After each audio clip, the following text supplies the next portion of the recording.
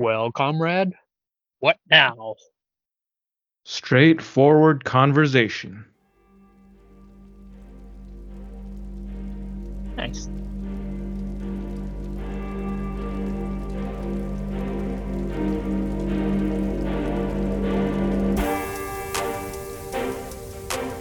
Welcome to Between the Gutters, where we talk about the stories within the panels. I'm your co-host Albert, and with us is our other co-host. Yo, what's up, everybody? I'm the other co-host. My name is Drew. How you doing? Is that a joke to you, Albert? Is my name funny to you? Why are you laughing at No. me, son? This was one of those instances where I thought you were gonna break out into rhyme, so I was just waiting to see what you would rhyme Drew with. My name is Drew. I like to go to school. When I'm finished with school, I like to go to the poo. How's that? All right. Man, maybe you should change your name to Drew. Grandmaster Flash, eat your heart out.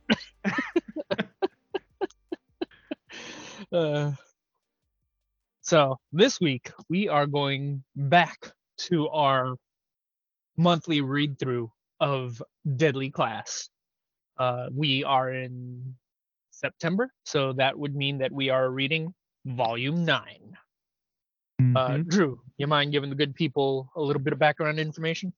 All right. We're covering Deadly Class, Volume 9, Bone Machine. As always, Deadly Class is co-created by writer Rick Remender and artist Wes Craig. It is colored by Jordan Boyd, lettered and logo design by our boy Russ Wooten, Ain't no clown like the Wu-Tang Clan. and edited by Bria Skelly and Will Dennis. So I guess that's the change here in the credits, because up to this point it's been Sebastian Gerner editing, and I believe Bria Skelly came on a volume or two ago, but now we see that Gerner has been replaced by Will Dennis, and I'm guessing that's probably because Gerner around this time probably went to TKO Studios, where I believe he is now editor-in-chief there. So Whoa. I'm guessing that's That's why he ended up leaving the book. kind of a big move, you know? Yeah. Getting to be king of the playground over there. TKO does some good stuff. I like all the things from them that I've read. Yeah, they had a pretty exclusive model that was meant to gin up a lot of hype and attention, and it builds in a little bit of scarcity into their model, you know. And it doesn't help, it doesn't hurt that they have good creative talent behind them as well. So yeah, Yeah, exactly. they got some good stuff over there. Yeah, definitely. So Volume 9 of Deadly Class collects issues 40 through 44. The trade paperback edition was originally released in June of 2020. Anyway, before we start our discussion of Deadly Class, I wanted to give you guys a small update, because I think Albert has mentioned this is our remend year, where we've been going through not only Deadly Class but also rereading or reading for the first time various other Rick Remender comics. We covered Seven to Eternity earlier this year, and Albert's talked also about some of the other stuff that he's read. What was it? Low, that was one of them, right? And some other Rick Remender comics. Yeah, this was the year that I finally completed a bunch of my Rick Remender, you know, a bunch of my Rick Remender collections. I finally completed the comics that I was missing, so I finally had a chance to go and read through them. I just decided to do a massive Rick Remender run in our Remend year of comics reading. Hashtag Remend year. So I did read Low. I also read Black Science. I read his Tokyo Ghost. Yeah, and I'm in the middle of reading his Deadly Class right now. I'm trying to think. I think I've finished. I haven't posted anything on Instagram about it. I do want to. I just things just keep coming up, and but I do want to try to put a little bit of attention on the things that I've read and just kind of let the good people who follow us know just what my thoughts are on those Mm-hmm. comics and his work in general. Yeah, and I also recently read one of his older comics. It's The End League. That was a 9-issue Dark Horse series that came out around 2008, 2009. Hmm. That one was a pretty solid series. Like the premise is that it's basically a big two pastiche where he creates these analogs of recognizable DC and Marvel heroes and mashes them up together on a superhero team in a post-apocalyptic scenario. So they're in a world in which the villains actually won and these guys are the only heroes left. So it's kind of a twist on post-apocalyptic stories and your typical mainstream superhero comics. And I think the thing about the End League that stood out to me is that, like a lot of the other works of his that I've read, Remender uses the premise to explore the consequences of violence and the ramifications of what failure means for the survivors, because these heroes pretty much failed to save their world, and Hmm. now they've got to live in this world that, just reminded of all the things that they've screwed up. And there's something quite fascinating about it. I think the series is a little bit undercooked. I believe it was intended to be like an ongoing series of indeterminate or indefinite length, but or at least that was what was implied in one of the early issues, in the editorial at the end of the issue. But then I was looking at like when the issues came out, and like towards the end there, it definitely had some massive delays, because it was only 9 issues in, I don't know, like 20 months or something. So it didn't really come out on a very timely basis, and it had multiple artists working throughout. So I feel like I'm not really sure what the behind the scenes was, but I feel like there's a chance either sales weren't that good, or maybe he kind of lost interest in it because it was taking so long, and he ended up just wrapping up the story real quick in a final issue. But some of the Hmm. art is really good because Eric Canetti draws maybe half of the series, and he's awesome. But the other artists are pretty bland. Your typical superhero comic book art. That's a But shame. yeah, it's a shame. And I guess another thing about the series that kind of makes me think of some of his other work, especially since we're going to be talking about Deadly Class Volume 9 today, is that Remender definitely wasn't very precious with his characters in the End League. I think he just enjoyed creating these characters, building them up, and like trying to get you to invest in them, and then just having something happen to them Just that would ripping your like heart out. exactly. I wouldn't say it Yeah. was like emotional to the point where I felt something necessarily, but it was more just he's not afraid to kill the main character or something just because it's a main character, like he's willing Yeah. to kill a character not just for the shock value, but to show you the impact of it on the story. And I feel like It's that's something we experience here in Volume 9. it's almost an anti big two sort of attitude in the sense that so much of mainstream big two comics revolves around the idea of giving you the sense that there are consequences, but at the same Yeah. time they bend over backwards to preserve the the ultimate status quo of it, right? Hmm. Whereas, like you said, with Rick Remender, he writes to he writes to make you feel the impact of the consequences of these actions, right? Hmm. So, what is the point if your main character isn't capable of dying in a story? Yeah. Like, what does that really teach you consequences other than, the things that happen to side characters here and there. Like in the real world, consequences can happen to everyone and anyone. So yeah, it listening to you talk about the End League though, it did make me think about Black Science, and you know, seeing as how we are in an era where multiverses are in vogue at the moment. If you're into the idea of multiverses and alternate dimensions, I think Black Science is a pretty good series for that, because that's something that totally eats that premise up and just revels in it.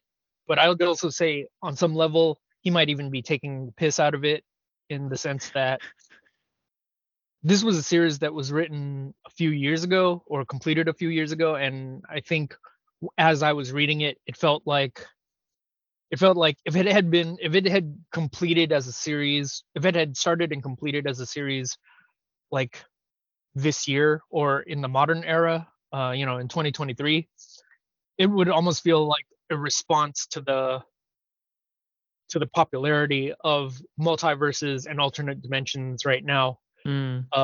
It would almost feel like it's him kind of showing you and saying, "You like multiverses? I'm gonna multiverse the crap out of you."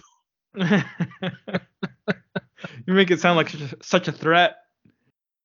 Yeah, a little bit. I could see it being. There's a way to read the comic where you take it straight on face value, and you take it straight, and you go, "Okay, this is really them just really taking that idea of multiverses and just pushing it to the nth degree."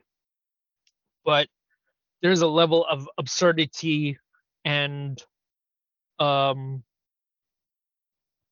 absurdity and just ridiculousness to it, where after a while it just feels like it is. I wouldn't say he's like making fun of us as a reader, but he might be just making fun of the idea of, of multiverses as a whole. Mm. I Yeah. see. I see.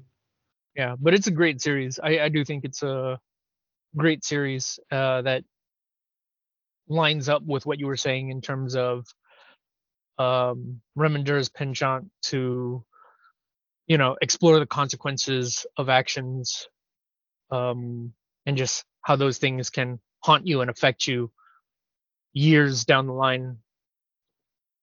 Yeah, especially if those actions include life-altering failure.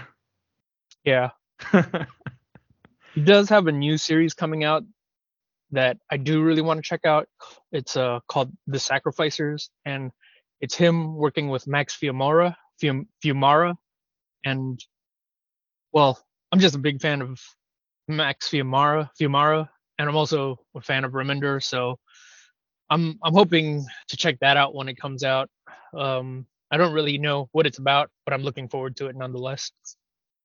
Yeah, I think the first issue came out, but I haven't been to a store and flipped through it or anything. Mm-hmm. Oh yeah, the other thing I was gonna ask you, Albert, since we had the bye week last week, you were on your travels. You want to give the good listeners an update on your journeys recently, the various comic shops or other places that you visited while you were on the East Coast? Yeah, I did the math, and last week, just due to all of the various layovers and all of the adjustments that I had to make, I ended up visiting like 7 states last week. Wow. So I was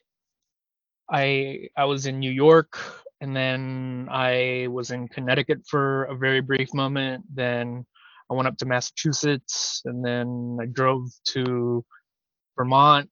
And while I was in Vermont, I spent some time in New Hampshire as well. And then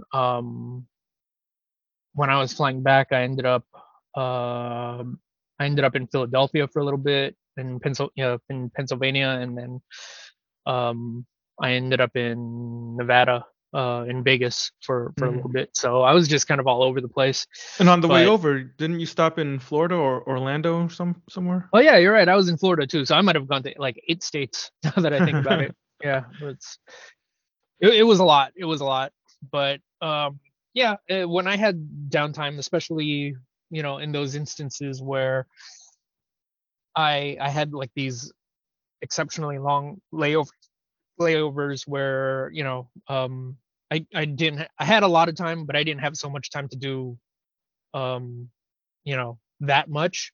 I took that as an opportunity to go explore the random comic book shops that was in the area. So I have been posting that on Instagram, and you'll be able to see just my thoughts and my findings. And it was a good opportunity to go and really see what other comic book stores are like in other states. Um, yeah, I remember going into Orlando in Florida, and I was thinking, well, I've got like a 8 hour layover. I could go to like Universal Studios or Disney World for like 4 or 5 hours, come back to the airport, and then fly out. But then I thought about it, and I was like, I don't want to spend $200 to get in just to go and hang out for like 4 or 5 hours and then Dang, I didn't know it was 200 leave. bucks. Yeah, it's expensive to go to Disneyland/Disney World. It is not a cheap experience. And on top of that, like, you know, with all the rides and the amount of people in line for rides, even if I had gone, maybe I could have gone to on one, maybe two rides before I had to go back to the airport. So that just seemed Wait, kind of but then you, ridiculous. you had Pepper with you too, right? Can Pepper actually go on those rides? Probably not. Probably not like a roller coaster. Maybe I could do like a smaller ride or something like that. Like, you know, if I had gone to Disney World, I could do the Jungle Cruise or something. Yeah, yeah. But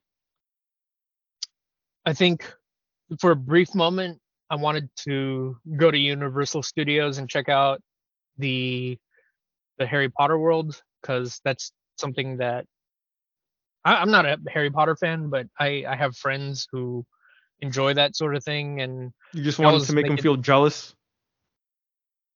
not quite.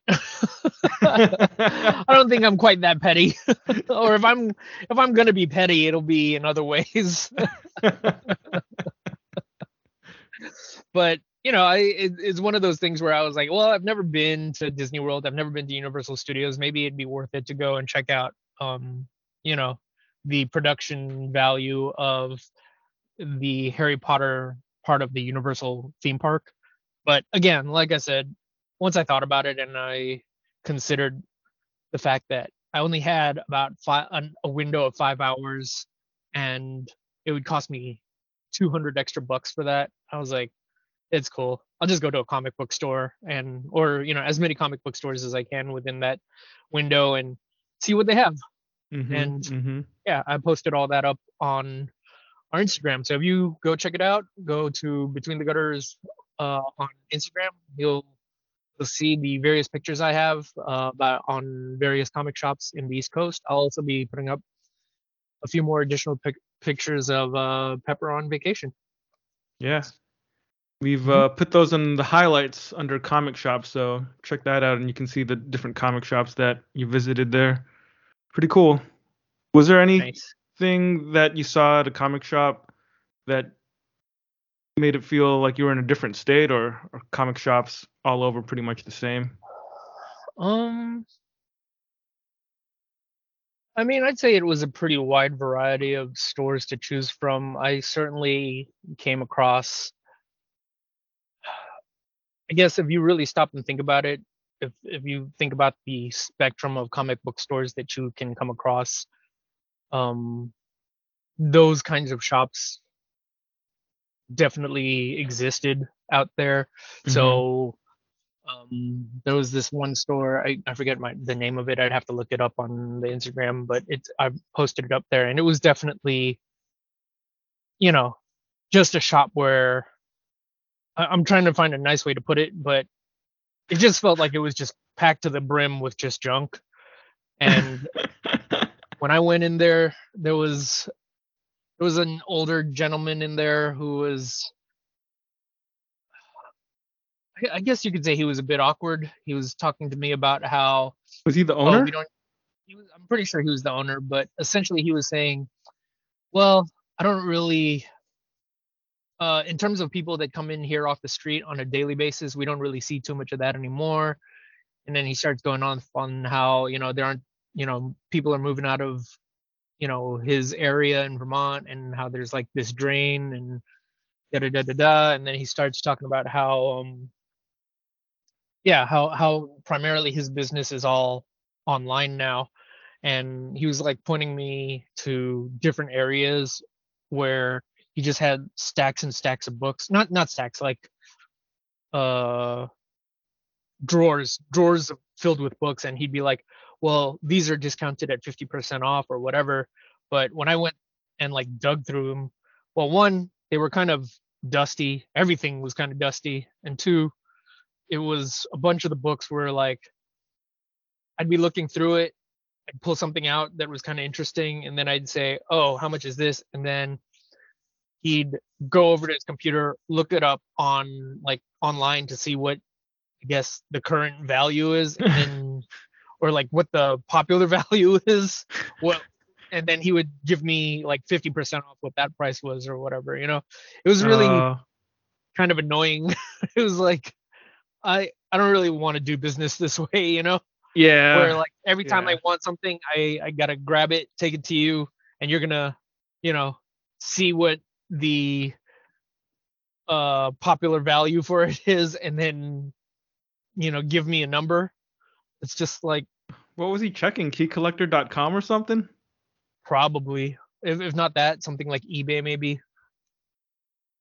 Yeah. Yeah, I remember, and yeah, he he was pleasant enough, I guess, but he was just awkward. Maybe I that's remember, why he didn't see too many visitors coming off the street. yeah. But the thing was, when I was there, another guy did come in and he bought like some magic cards. So it was like, okay.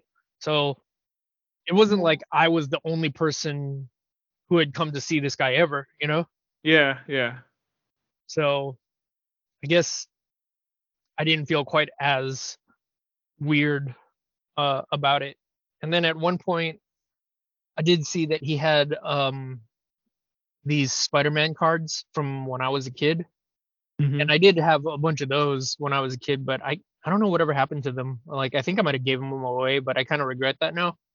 Yeah. And I was looking at a box of them, and I was like, "Oh, do you sell any packs of those?" Right? I was willing to like buy one pack just to see what I could get. And he goes, "Oh, I don't think we have any boxes. Oh, I don't think we sell them in individual packs." And the thing about that was I was looking at the boxes that he had on the shelf, and one of them looked open.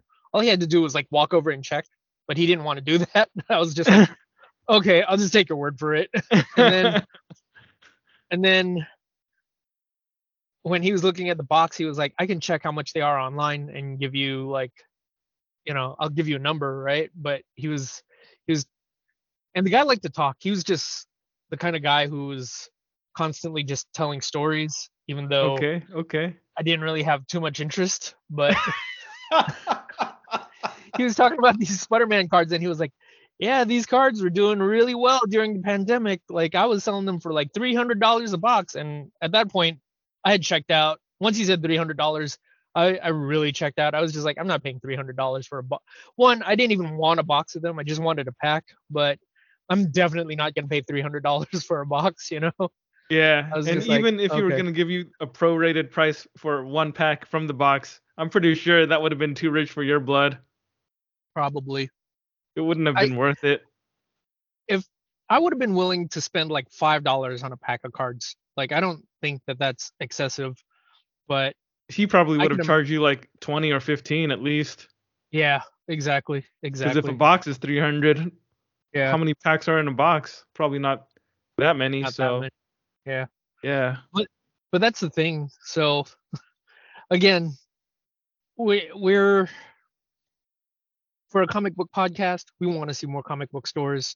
Comic book stores are the light of civilization to us, Hmm. and this is a guy who was pretty oblivious to that. He was just a dude who was like, Yeah, it's not my business practices that was really ruining my store or like making it so that people aren't really incentivized to come see my shop.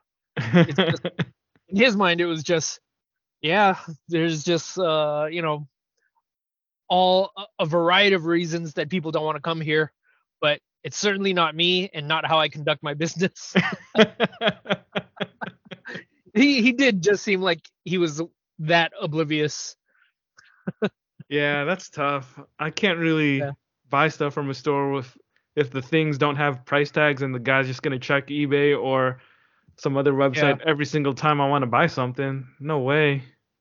I did think as I was talking to this dude, I did think to myself, Drew would probably hate this. Yeah, I definitely would. Yeah. It just seemed like an old junky bookshop out of a movie where there really wasn't any organization. Things were just like packed to the brim everywhere.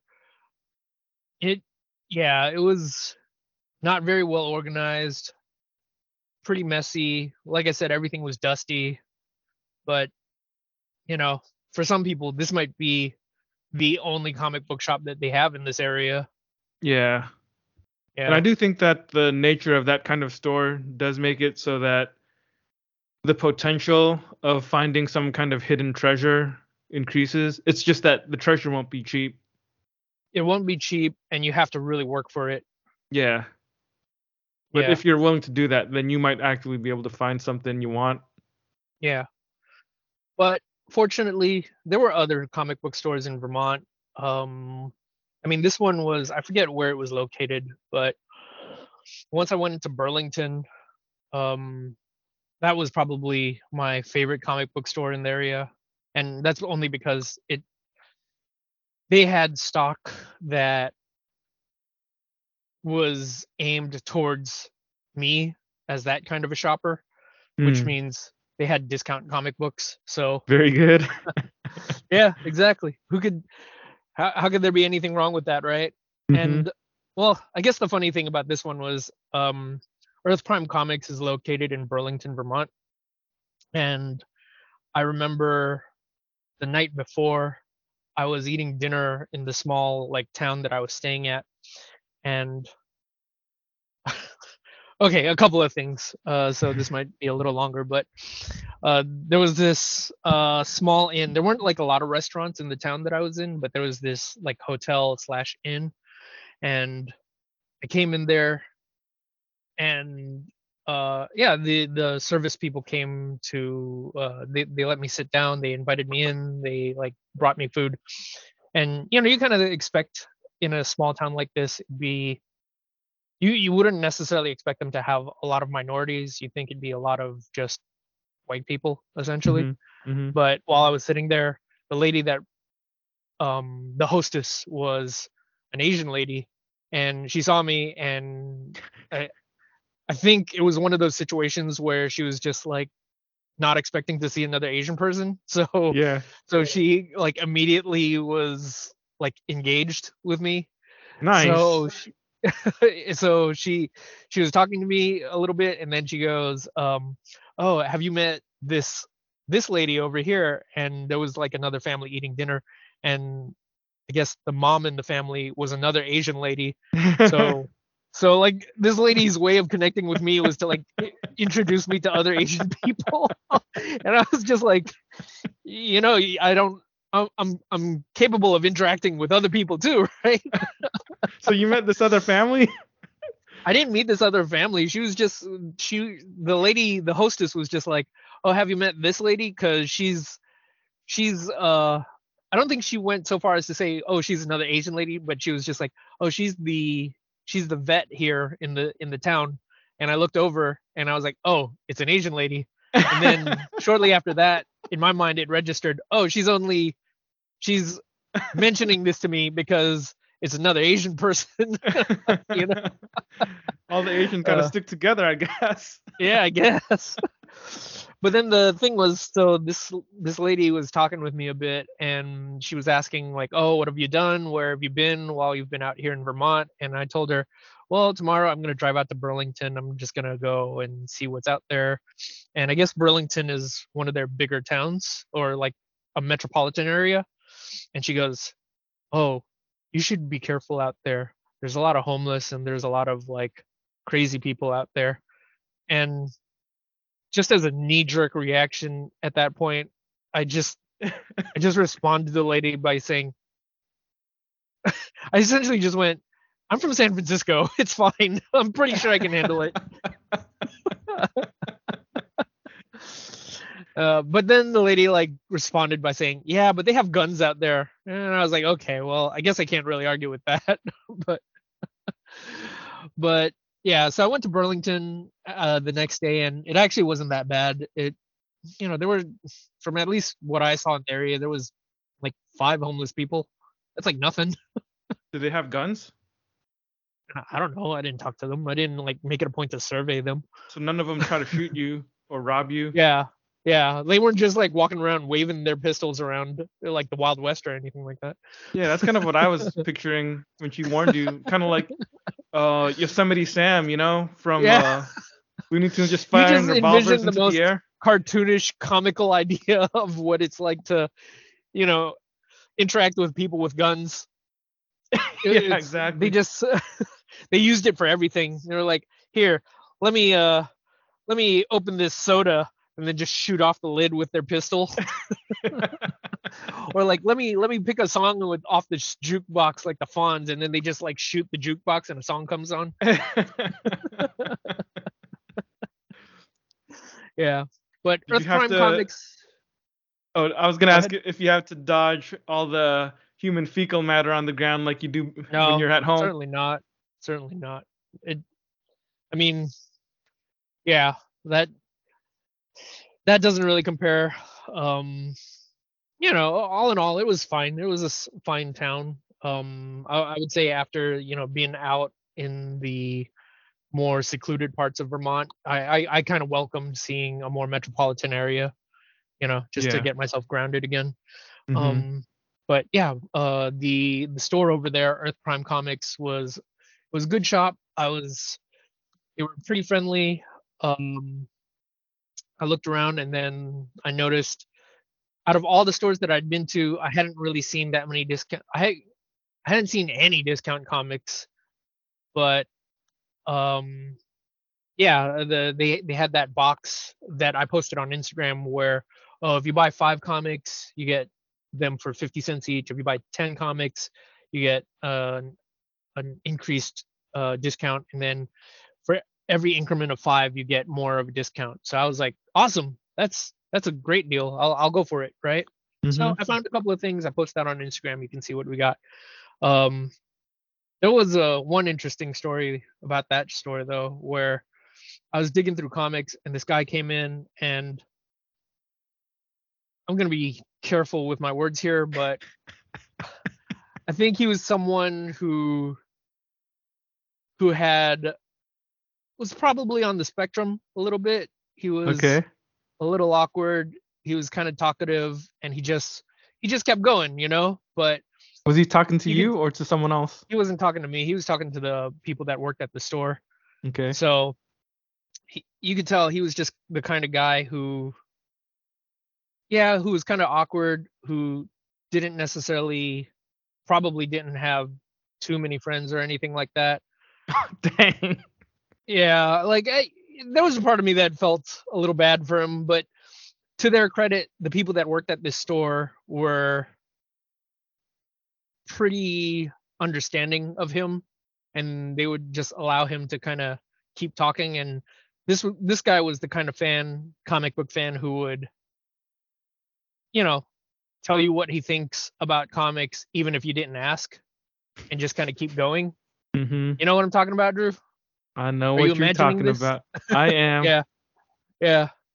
So he would talk about like what he read and what he thought, and the people at the store, they were patient with him. I certainly would not have had that level of patience. And at one point, I forget what he was talking about, but I just specifically remember hearing him go, "Yeah, because I love it when Geoff Johns writes things. He's my favorite writer."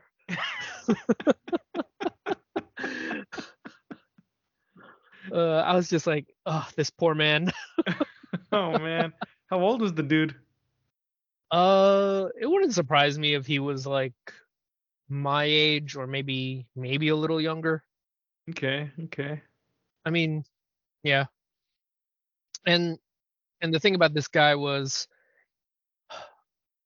he bought his comics for the day at that point, and then I guess he had like a bunch of stuff that he was coming to pick up, but he was like saying, "Oh, um, I'm just gonna get these for today, and I'll come back tomorrow for the rest of the stuff." So he was a guy that, from the sounds of it, it almost feels like he comes in really often, you know? Oh Like, man, those yeah, workers must deal with him all the time then. yeah. I mean, but that's why I got the impression that this guy probably doesn't. I mean, I don't know what his social situation is like, but him going to the store, I'm pretty sure that's a big part of his social outlet. He's got nobody else to talk about comics with other than the people who work at the store where he buys his comics. What he really needs Yeah. to do is start a podcast like us. Or or he could listen to our podcast. That's right. That's right. He can talk to us while he listens to our podcast. It'll almost be Yeah. like a simulated conversation. Yep. Yep. Yeah. So that was more or less the entirety of my comics experience out in the East Coast.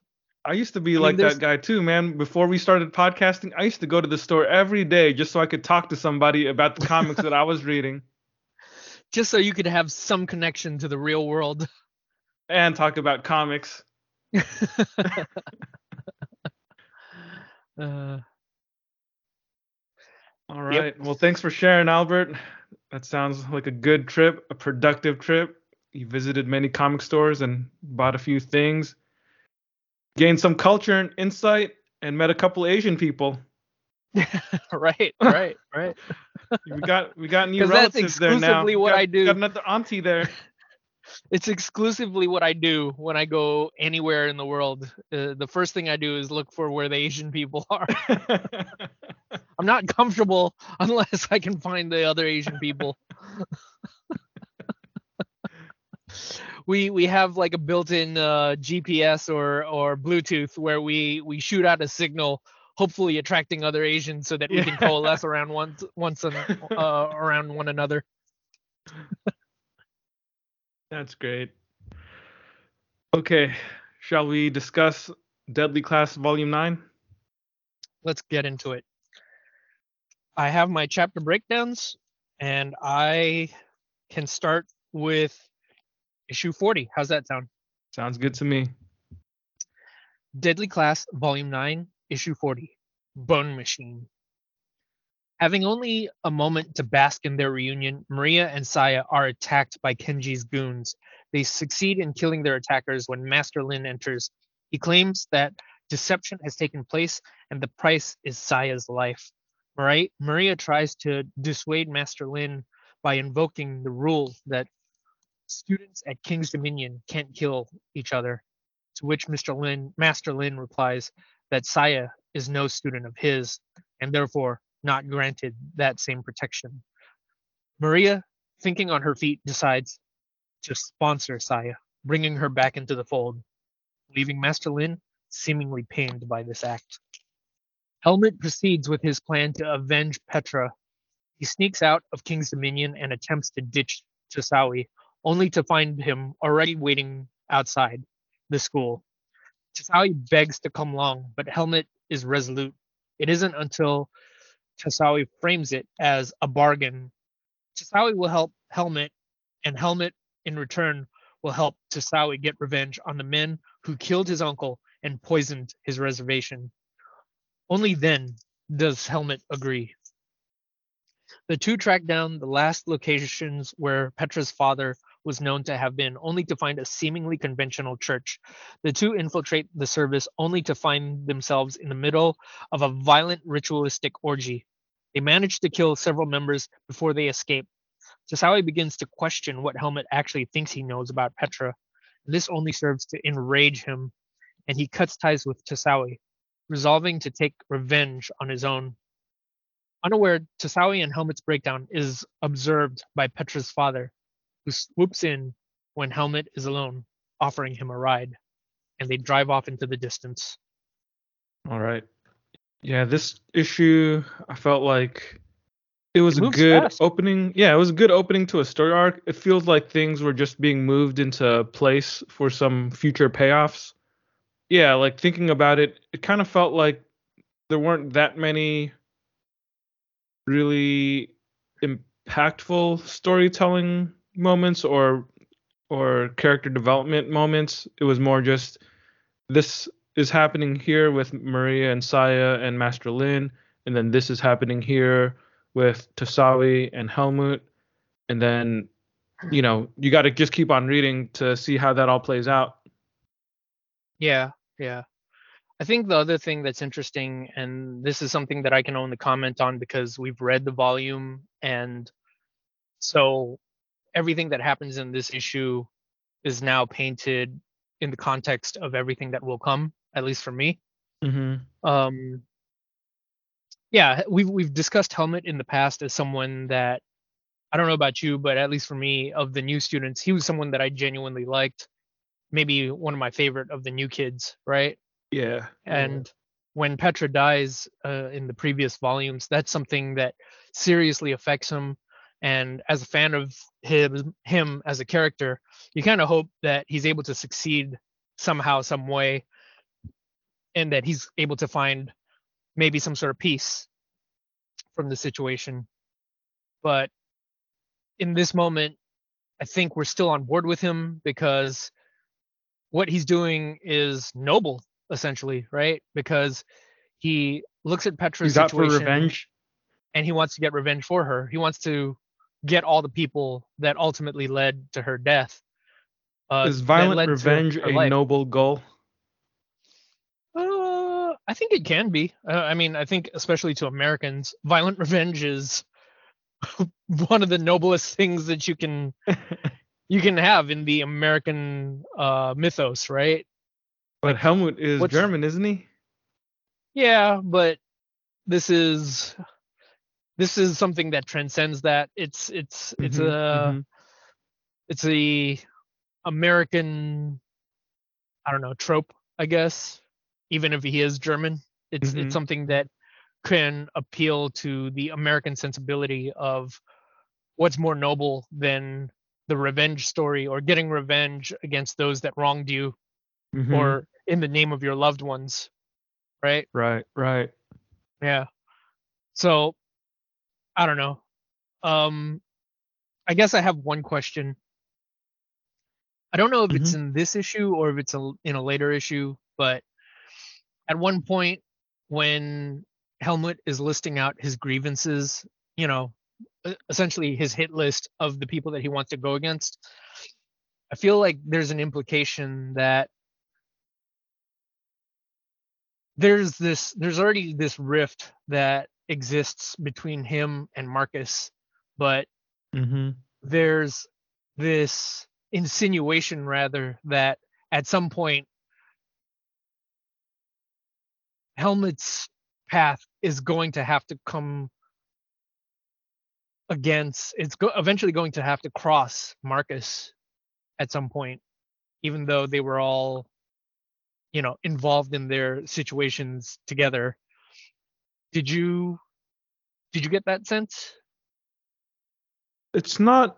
I don't think it's explicit in this issue, but I think Hmm. because of the interactions we've seen them have over the past several issues, there's definitely that lingering cold animosity that Helmut Hmm. holds for Marcus because he still thinks that Marcus's inaction is basically what allowed Petra to get killed, or that he thinks Marcus didn't try hard enough to protect Petra when he could have saved her. Hmm. So in Hmm. some way, he's very distraught, understandably so, and maybe he's just looking for somebody that he can blame, Yeah, and yeah, he already knows that he's got to get Brandy. He already knows that he's got to get Petra's father and the crazy death cult. I don't think he explicitly says. I'm looking over this conversation again he has with Tasawi as they're in the car driving, but um, he doesn't explicitly mention Marcus, but he does say at the end, he says, after this, after I take care of all the other people who hurt her, Lynn's next. So presumably Marcus and Brandy would be included in that list of other people, but it shows that right. he's willing to go all the way to the top because he holds Master Lin responsible for all this. Yeah, yeah, yeah. I mean, if I had just read this issue alone and not the stuff that follows it, I don't think it would have been at the top of my mind to consider. It's like you said, the animosity clearly exists between Helmet and Marcus, right? There's a resentment there, but Mm-hmm. I didn't think that the natural conclusion or extension of that resentment was that he was ultimately going to take some form of ultimately going to take it out on Marcus somehow, right? And maybe that's coming from a person who hasn't experienced that type of anger before. What, you've So, never hated someone so hard that you wanted to cry, Albert? have I? I think I have a general overarching hatred of just humanity as a whole, but I don't think Yeah, it's different when you hate humanity as an abstract concept versus hating one specific individual yeah, person that you yeah, know personally in your life. that requires passion. It does, man. It does. Yeah, You're yeah. not depressed, are you? Are you okay, Albert? I'm just trying to spread out my reserves of hate. Hate is a precious resource to me. You can't just expend it on anybody. I can't. I can't.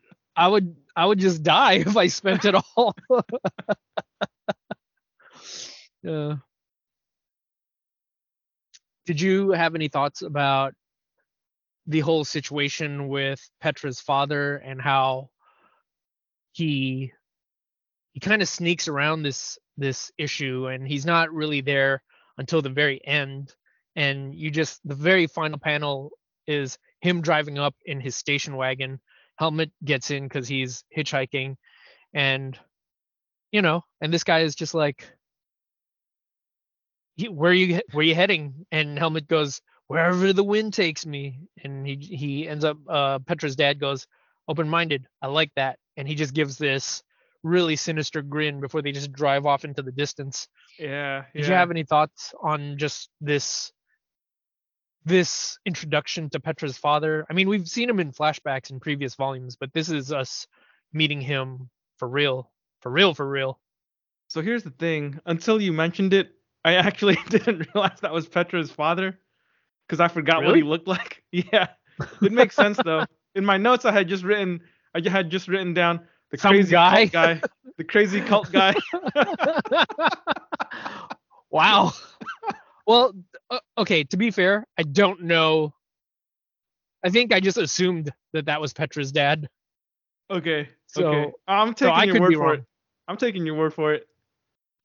Cuz it just sort of made sense in my mind, cuz why would I guess in my mind I'm like, why would Rick Remender just introduce this random cult guy? Like he'd have to be tied into this thing somehow, right? So Yeah.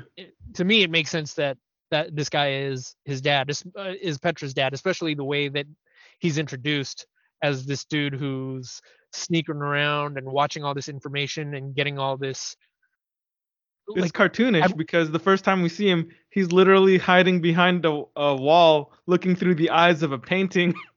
yeah, it's like a Scooby-Doo episode, right? Yeah. So he's like peering through the eyes of this painting, and he's overhearing this conversation that Helmet is having with Tasawi, and this is where he learns, I believe, that he learns of Petra's death.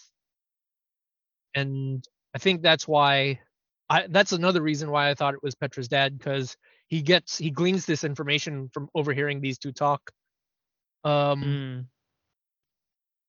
And then after that, he decides to use it for whatever his own personal sinister purposes are, you know? Mm. Yeah. Yeah, that makes sense. It's something where I just didn't remember what her dad looked like because I've been reading the volumes digitally and I didn't feel like re-renting or re-borrowing the other volume just to check the flashback scenes.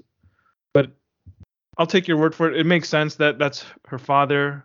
Well, It the would. thing is, the way that I remember how her dad looks in the previous volumes is when they first present him at what in the volume where Petra's this little girl, this little kid, he looks like a pretty conventional dad, like right out of a Norman Rockwell painting or something. You know, a guy with a button-up shirt, slacks, and dad hair, essentially, just kind of slick back or whatever, right? And when we see him now, he he just looks like a deranged hippie. Yeah, Yeah. that's why in my notes I just wrote down crazy cult guy. Yeah. Yeah. I do have a question about what Tasawi has to say about Petra here. I thought this was kind of interesting. So after they fight off the cult, they drop a bookshelf on their secret entrance, trapping them all inside, right? Mm-hmm. And and Tasawi at this point is just kind of freaking out, and he says, after he sees everything that they've done, he goes, "What was that?"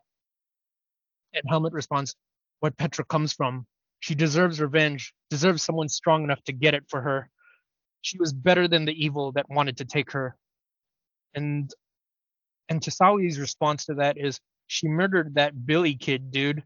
Maybe it's time to see that. Maybe it's time to see she was hiding stuff from you. Maybe you don't know everything about her. Maybe you don't know her at all." Like, I don't know. I'm kind of curious about that because I don't know. Okay, let me put it this way. These kids go to a school where everybody essentially has some sort of messed up past, right? Mm-hmm. And for Tasawi to find her messed up past and to have his takeaway be, "Oh, maybe you don't know her at all," like you're taking it upon yourself to create this cause for her, but what if everything you believe you know about her is just wrong, right? Yeah, it And feels kind of flimsy, a little bit hypocritical, and kind of weak-willed because of what you just on whose described. part? On Tasawi's part or on Yeah, Helmut's like part? on Tasawi's part, because everybody's training in everybody at King's Dominion is in training to be some kind of killer or assassin. They all have a messed up Mhm. past, and then it's strange to me that They come into after contact having. with one of their actual pasts, and just that one experience isn't enough for him to shock him into this place where he goes, "What are we doing?" Right? Yeah, exactly. Like, I thought It that was kind of kind of weird feels. too. Yeah, because they've already fought off tons of ninjas and things like that, and that didn't really scare him off to the point where he just wanted to walk away It from didn't make it. him question these people that were supposedly his friends. You're right. They fought off a bunch of these ninjas, and he didn't go.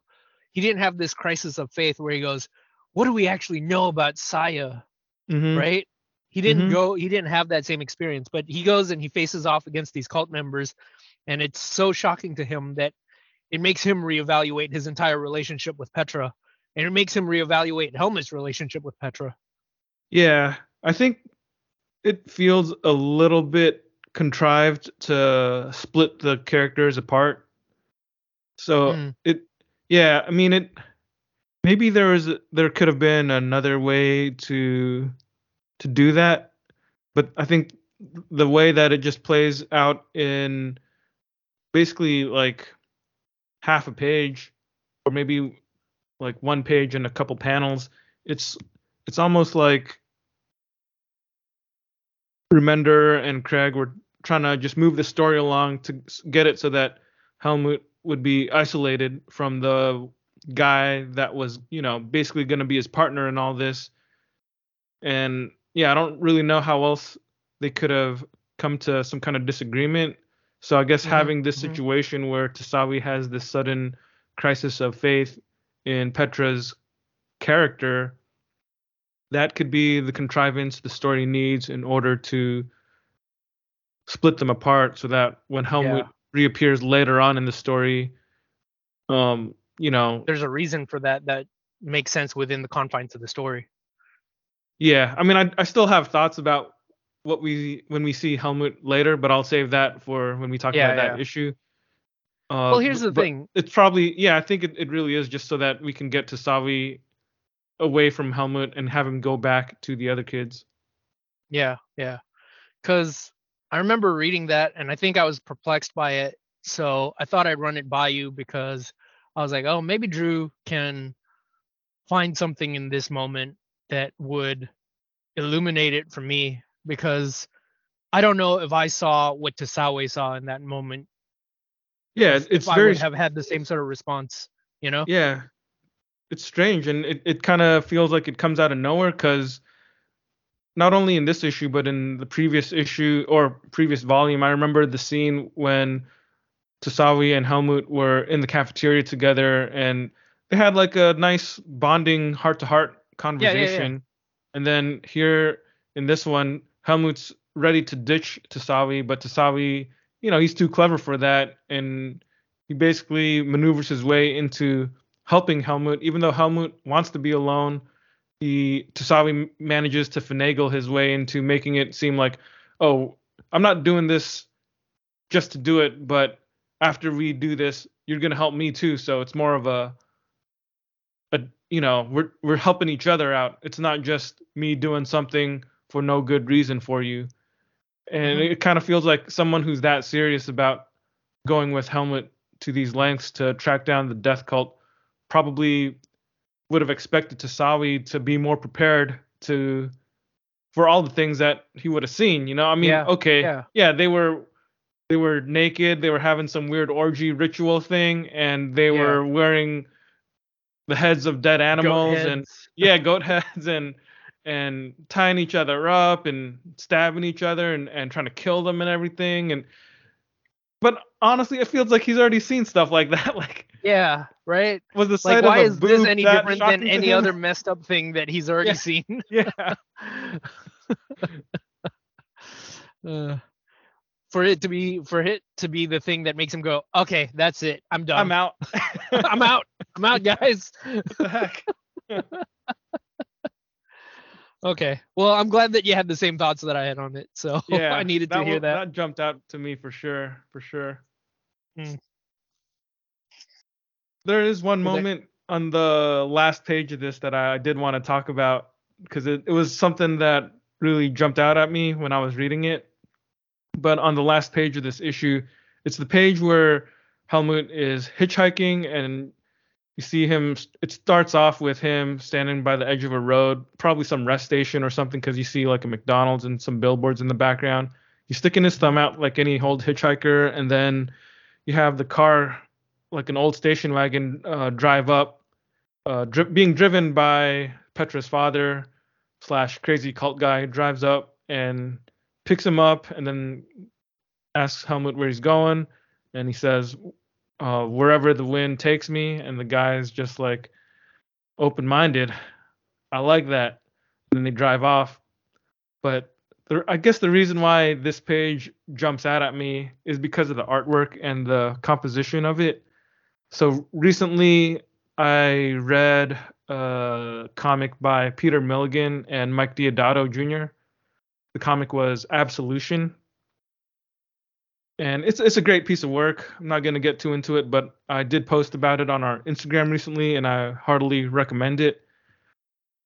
I'm not specifically a Mike Deodato fan, but I feel like I've read a lot of his comics over the years just because he's been very prolific, especially with Marvel and even DC when we were younger in the 90s.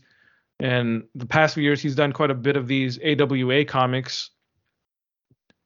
And Not All Robots, written by Mark Russell, surprisingly, Mike Deodato drew that one, and that was a really good comic, a really great comic, won an Eisner Award.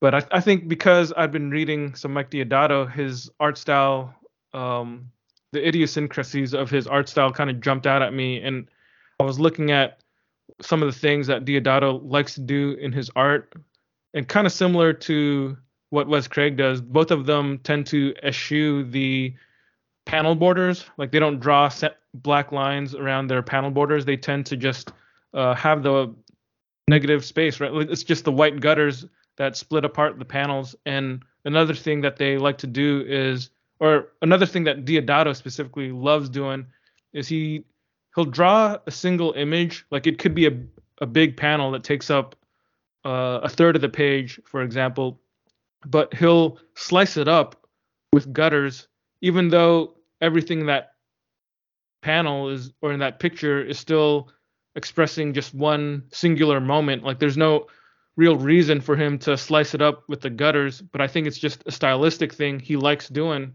I don't really get it, and I think after reading a lot of his comics, or at least reading Absolution couple weeks ago, it kind of jumped out at me like as an unnecessary habit because it didn't really add anything to the flow of the story.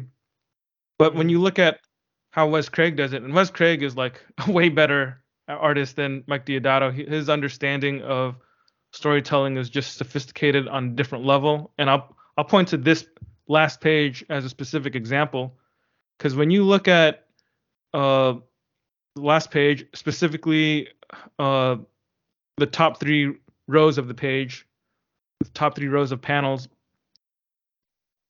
he kind of does something similar. Like in the first row, it's more of like a slow zooming out, so it's not exactly like one panel that could have been divided up into 3 panels. It's actually like 3 distinct panels. But when you look at the panel, or when you look at the row below, the second row, it's the row where the car drives up to Helmut. And at a glance, it looks like it's one image that's just been split up by the gutters, right? But when you look at it closely, the first panel on the left, it's Helmut standing, and you see the front hood of the car pulling up to him, and there's a couple lines to indicate motion. You know, like it drove up and came to a halt in front of him, and then the middle panel is where the dude sticks his he's looking at Helmut, and Helmut in this panel, he actually walks over to the passenger side and looks in the window, and the driver says to him, "Where are you headed?" And then in the third panel, you see these motion lines and a cloud of dust being kicked up to indicate that this car is driving off. So these are 3 distinct panels as well, and you can even see that in the background there's a McDonald's sign or some kind of store sign that stays in the same spot, even though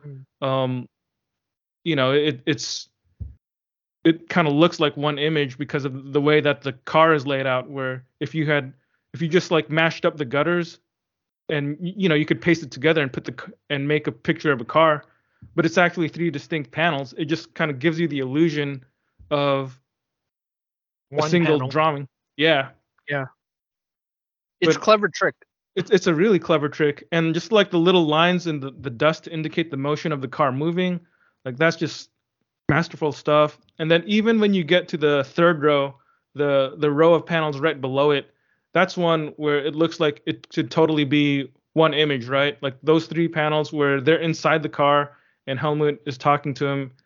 It looks like if they just got rid of those gutters, that could have just been one panel. But I think by splitting that up, it actually does work, because you have this sensation of movement, like the car is moving while they're having this conversation, even though it's just a couple of words. They're still going somewhere, and you get the indication of like a passage of time or just a flowing movement as the car drives on. And it really works because Wes Craig doesn't abuse this technique willy-nilly. He's not constantly doing that. It's just when he does do it, it actually makes sense. And I think that's Mm, a big difference between an artist like him and an artist like Mike Diodato, who kind of just does things because he thinks they look cool. right. I mean, I'm not trying to dump on Mike Diodato or anything, but it's just like I Yeah, feel like yeah. Wes Craig is just on a different level. You know what I'm saying? You appreciate the in intentionality of why people do things outside Exactly. of, you know,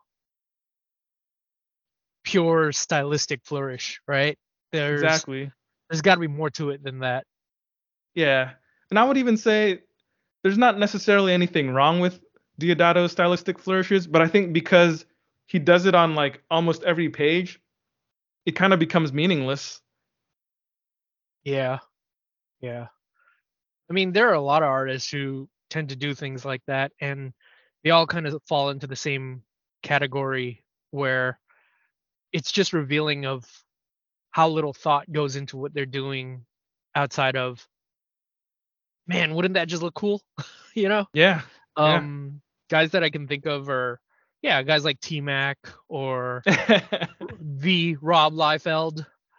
Um yeah, just we've seen that sort of uh man, I'm trying not to dump on people, but there's no other way for me to put it, like just that sort of shallow uh um comic booking before where it, yeah, we just, it doesn't really feel like there's any real substance to it other than, oh man, doesn't that look neat? Yeah. The more lines on Yeah. this cape, the radder it looks, or the more Yeah. muscles on this dude's six pack, the tougher Yeah. he is. What But if yeah, I feel the like a cape lot of goes those. outside of the angles, outside of the panels here, just because? Wouldn't Yeah. that look cool? Yeah, exactly. Yeah. Stuff like that. hmm Okay, I'm done talking about issue 40 if you are. All right. Issue 41. Let's go. Marcus reflects on a dream he has where he is old, but looking back on what being popular means to him, if it has any value at all in the long run. He awakens to Maria sitting at the foot of his bed, warning him of some actions she's taken that may have some huge repercussions, alluding to her sponsorship of Saya. The next day, as class pictures are being taken, Marcus realizes what Maria was hinting at as she and Saya make their entrance. Master Lin makes it a point to let it be known that Saya has no standing and that she is a rat. Marcus is highly aware of the effect Saya's return may have on his potential plans. Marcus goes on with the rest of his school day playing the part of the popular kid, but deep down inside, he's thinking about how hollow it all seems. He's also thinking about Saya and his feelings of resentment and apprehension towards her return. As Maria goes out on the town, Marcus comes up with an excuse to not participate. While waiting at a coffee shop, Saya approaches him, confronting him about his decision to return to King's Dominion. He discloses that he has plans in the works, and although Saya tries to convince him to cut his losses, he's determined and makes it clear to her that this is the last time that the two of them can talk. Her status is a liability to him. At the club, Maria and Stefano have an evening out together, with some hints of flirtations between the two. Although they are both fully aware of the subtext of Master Lin's decision to make them roommates. Marcus meets some of his classmates at a fair to complete an assignment. As they wander the fair, they have a sprawling conversation that drifts in and out of several different topics until they eventually discuss popularity, bullying, and the circumstances surrounding people's proximity to one another in changing social situations. Marcus makes the point that people enter and exit people's lives on the condition of who they are at a given point in time until they change. When Jayla asks if that was what happened with Willie, this question wounds Marcus. They conclude the conversation with the idea that the best way to live is by being true to oneself. Meanwhile, a sleazy politician is in the middle of an interview, trying to turn attention away from his deplorable behavior. Jayla approaches him, and the two walk off to have their own private conversation. Jailer reconnects with the rest of the group as they leave. We see people fleeing from the tunnel of love, and we find the politician's murdered corpse on the ride.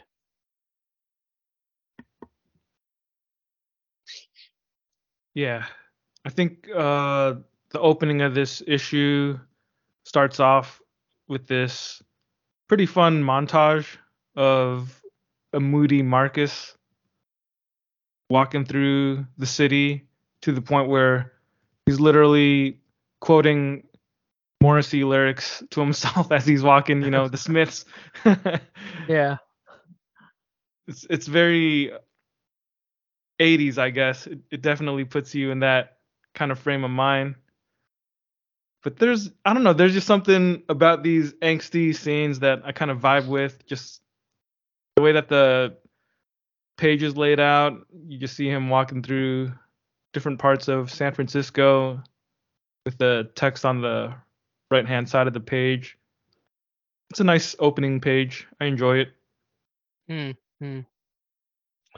I think the thing that caught me about this is, well, several things. One is, I think after everything we've established in the series up to this point about Maria and Marcus and, just their bond with one another, we've kind of gotten to the point where with everything that they've been through together, it felt like for a while that, okay, this is them now. They've solidified their relationship. They're, I wouldn't say inseparable, but they're as good as they're going to get, right? They're established. But Mm-hmm. in this volume, it really feels like this is the point where the rift begins to widen between the two of them. Yeah. I think the presumption is they had this relationship, and then Marcus cheats on her, and he learns the lesson, the error of his ways, and he goes out, he saves her from her cartel family, and essentially tells her, like, I was wrong, I want forgiveness, you're the only one for me, babe, right? They end up together, and that rolled would off think your that tongue so easily. I wonder how many times you've actually said that to somebody. If I'm not lying to women at some point, then I'm not living life right. but that's the thing, right? Like, after everything they've been through up to this point, for them to get back to King's Dominion and still be a couple, it almost feels like, yeah, like what else, how else, what could come between them at this point? But in this volume, it really does feel like this is where we're seeing that rift happen, and a lot of that is due to, I guess, Marcus's own doing, just him being kind of angsty, and Maria not being in the same headspace. It's this realization that they've got these almost diametrically opposed personalities to one another, right?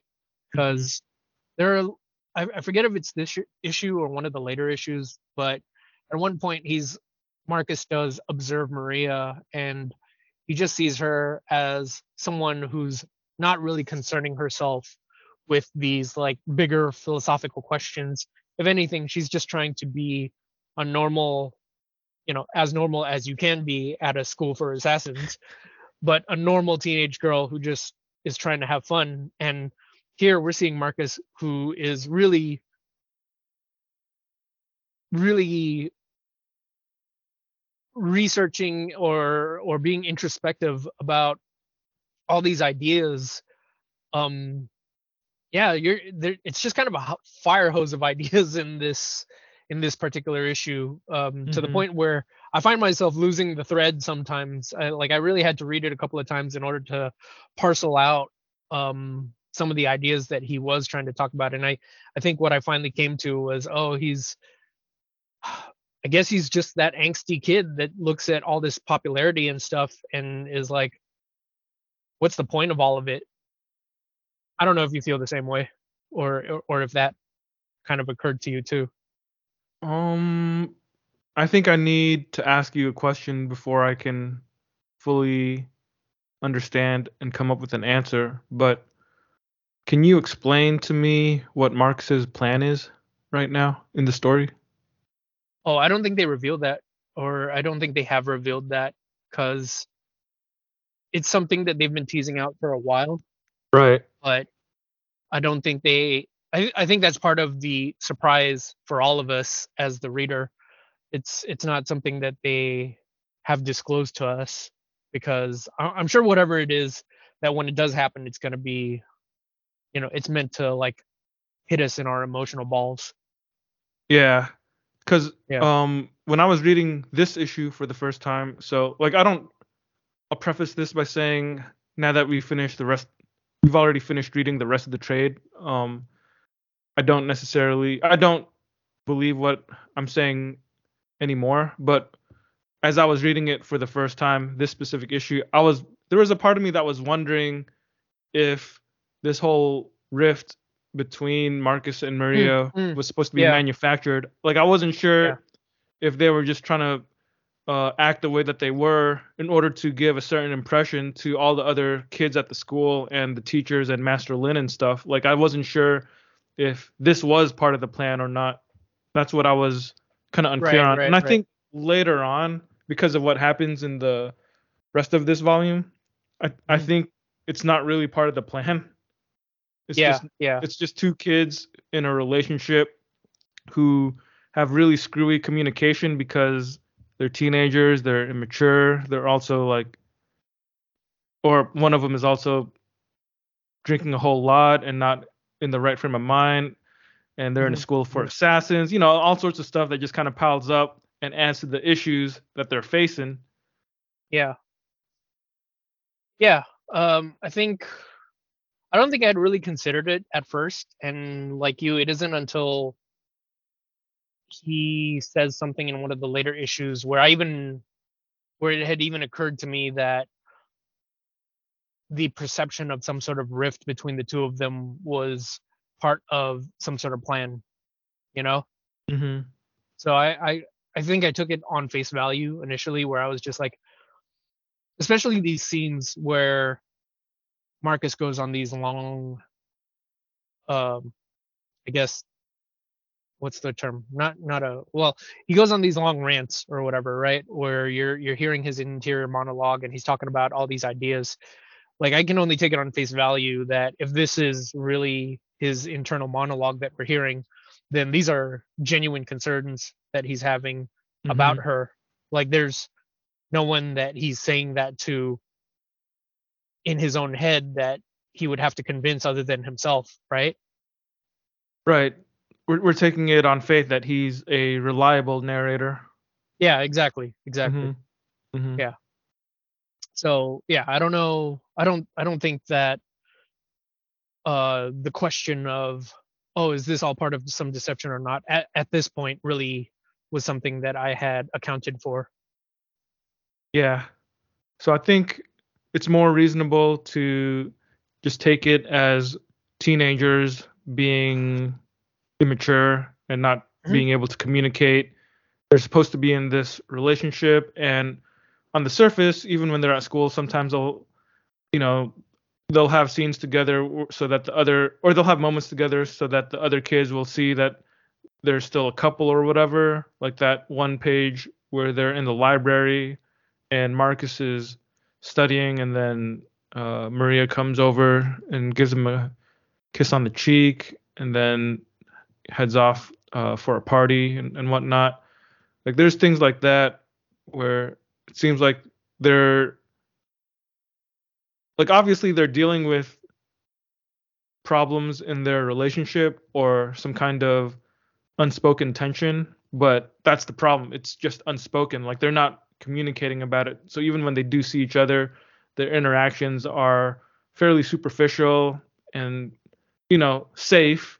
They don't have any moments of privacy where they can just talk in open and honest communication. They're just kind of living out life as kind of carefree teenagers. And then that's why you get these moody Marcus montages where he just kind of reiterates in his mind that he hasn't been able to get along with Maria lately. And Mm-hmm. in fact, we even see that he's really cold to Saya when he finally does cross paths with her in the hallway and he sees her find a dead rat in her locker. He doesn't really care or say anything. He just, minds his own business and keeps it moving without so Yeah. much as an acknowledgement to her. And it isn't until he's chilling at the Lucky Penny and Saya finds him there that they finally do have a conversation. And this was a scene in this issue that I thought was really well done because it feels like a dramatic conversation. It feels like a scene where there's a lot more that's being left unsaid. So as a reader, we have the luxury of, rereading the scene and we can kind of like guess at the emotions or, make make educated guesses or surmise what's being left unsaid. We can read their facial expressions or body language, and you just get this sense of how tired Marcus is of it all, how cold he is to her, how uncomfortable the situation is, and how much he kind of doesn't really want to be there. But yeah, despite the uncomfortable conversation, I do think it's a really well executed scene on the page of the comic book. Mm-hmm. It's interesting because the dialogue is pretty minimal. Like they don't really say that many words, but everything that they do say just says enough to give you a great sense of what's going on. But there's like a rhythm to their conversation where they just say these really, they just keep it really terse, When you Yeah. read that Yeah. dialogue out loud, it really stands out for being minimal. Hmm. And it's a big contrast to the later scene when Marcus is with Jayla at the carnival or the Yeah. fair. I don't know what you call it. But I was thinking how much this carnival scene he has. It starts off with four of them. Like it's Jayla and Marcus and two other kids. But after a certain point, it kind of really feels like it's a conversation between Marcus and Jayla. They're they're talking, even though they're doing these other activities where they're shooting water pistols at targets or trying to win teddy bears and just walking around the fair. It, it's almost like this conversation could have taken place anywhere, and it didn't really Hmm. matter what they were doing, but they just happened to be at a carnival so that Wes Craig could draw something fun, you know. And then I it's like not that until sort of yeah, set piece though, because it's it's kind smart. of cinematic in a sense where a lot of the times when you watch movies, um, the difference between like a movie and a play a lot of the times is that with a play you have the limitations of setting. You can only do so much, right? But with a movie, and in this case with a comic, you're able to capture a real slice of life moment Mm-hmm. that that that happens in the real world. And this idea that these two characters can have a substantive conversation while they are in the middle of an activity, that's I think that's a pretty clever and I guess classy way to like capture it, right? Yeah, Because exactly. this is very, you're right, this very easily could have just been a conversation that they could have had at a cafe or in the dorms or something. But I think maybe this might be a reach for me, but a lot of the times when you're out in the world, your conversations with your friends can happen anywhere, right? Mm-hmm. Mm-hmm. You're not necessarily limited to, okay, we have to have a sit down, we have to reserve a room so that we can have an official conversation. That's that's not how like real life really works. Unless you're podcasting. Unless you're podcasting, yeah. Yeah. It'd be pretty hard to record our podcast if we were hanging out at a carnival. Yeah. Well, eh, I remember like a few years back, there was this show that was on this one of the streaming services called Crackle, which was a show that was done by Jerry Seinfeld, and it was called Comedians in Cars Getting Coffee. Okay. And what it was essentially a podcast was what it was, but it was Jerry Seinfeld would drive up, he would pick up, you know, another comedian, and they would drive around until they get to a coffee shop and sit down and have coffee, right? So hmm the camera would follow them from their drive to the point where they sit down and have the coffee, but it would just be this meandering conversation that these two people have as they meet each other up for a cup of coffee. Yeah. hmm So Yeah. I think that's a I don't think that it's necessarily impossible to do it as a podcast. Yeah, We would need somebody to hold the mics for us and exactly. We help would need a record. crew of people. We couldn't Yeah, do it by ourselves. certainly not. But yeah, back to my initial question about this. Like, I really felt like one of the ideas that was coming up several times, like once at the beginning of this issue where Marcus is talking about this dream that he's having about himself as an old man, and what it's like to, listen to songs and remember what it was like when these songs were the biggest hits in the world, and to suddenly look back on that and see all this new music and then being in a place where the thing that you thought was the most important thing in the world is now suddenly not the most important thing in the world, right?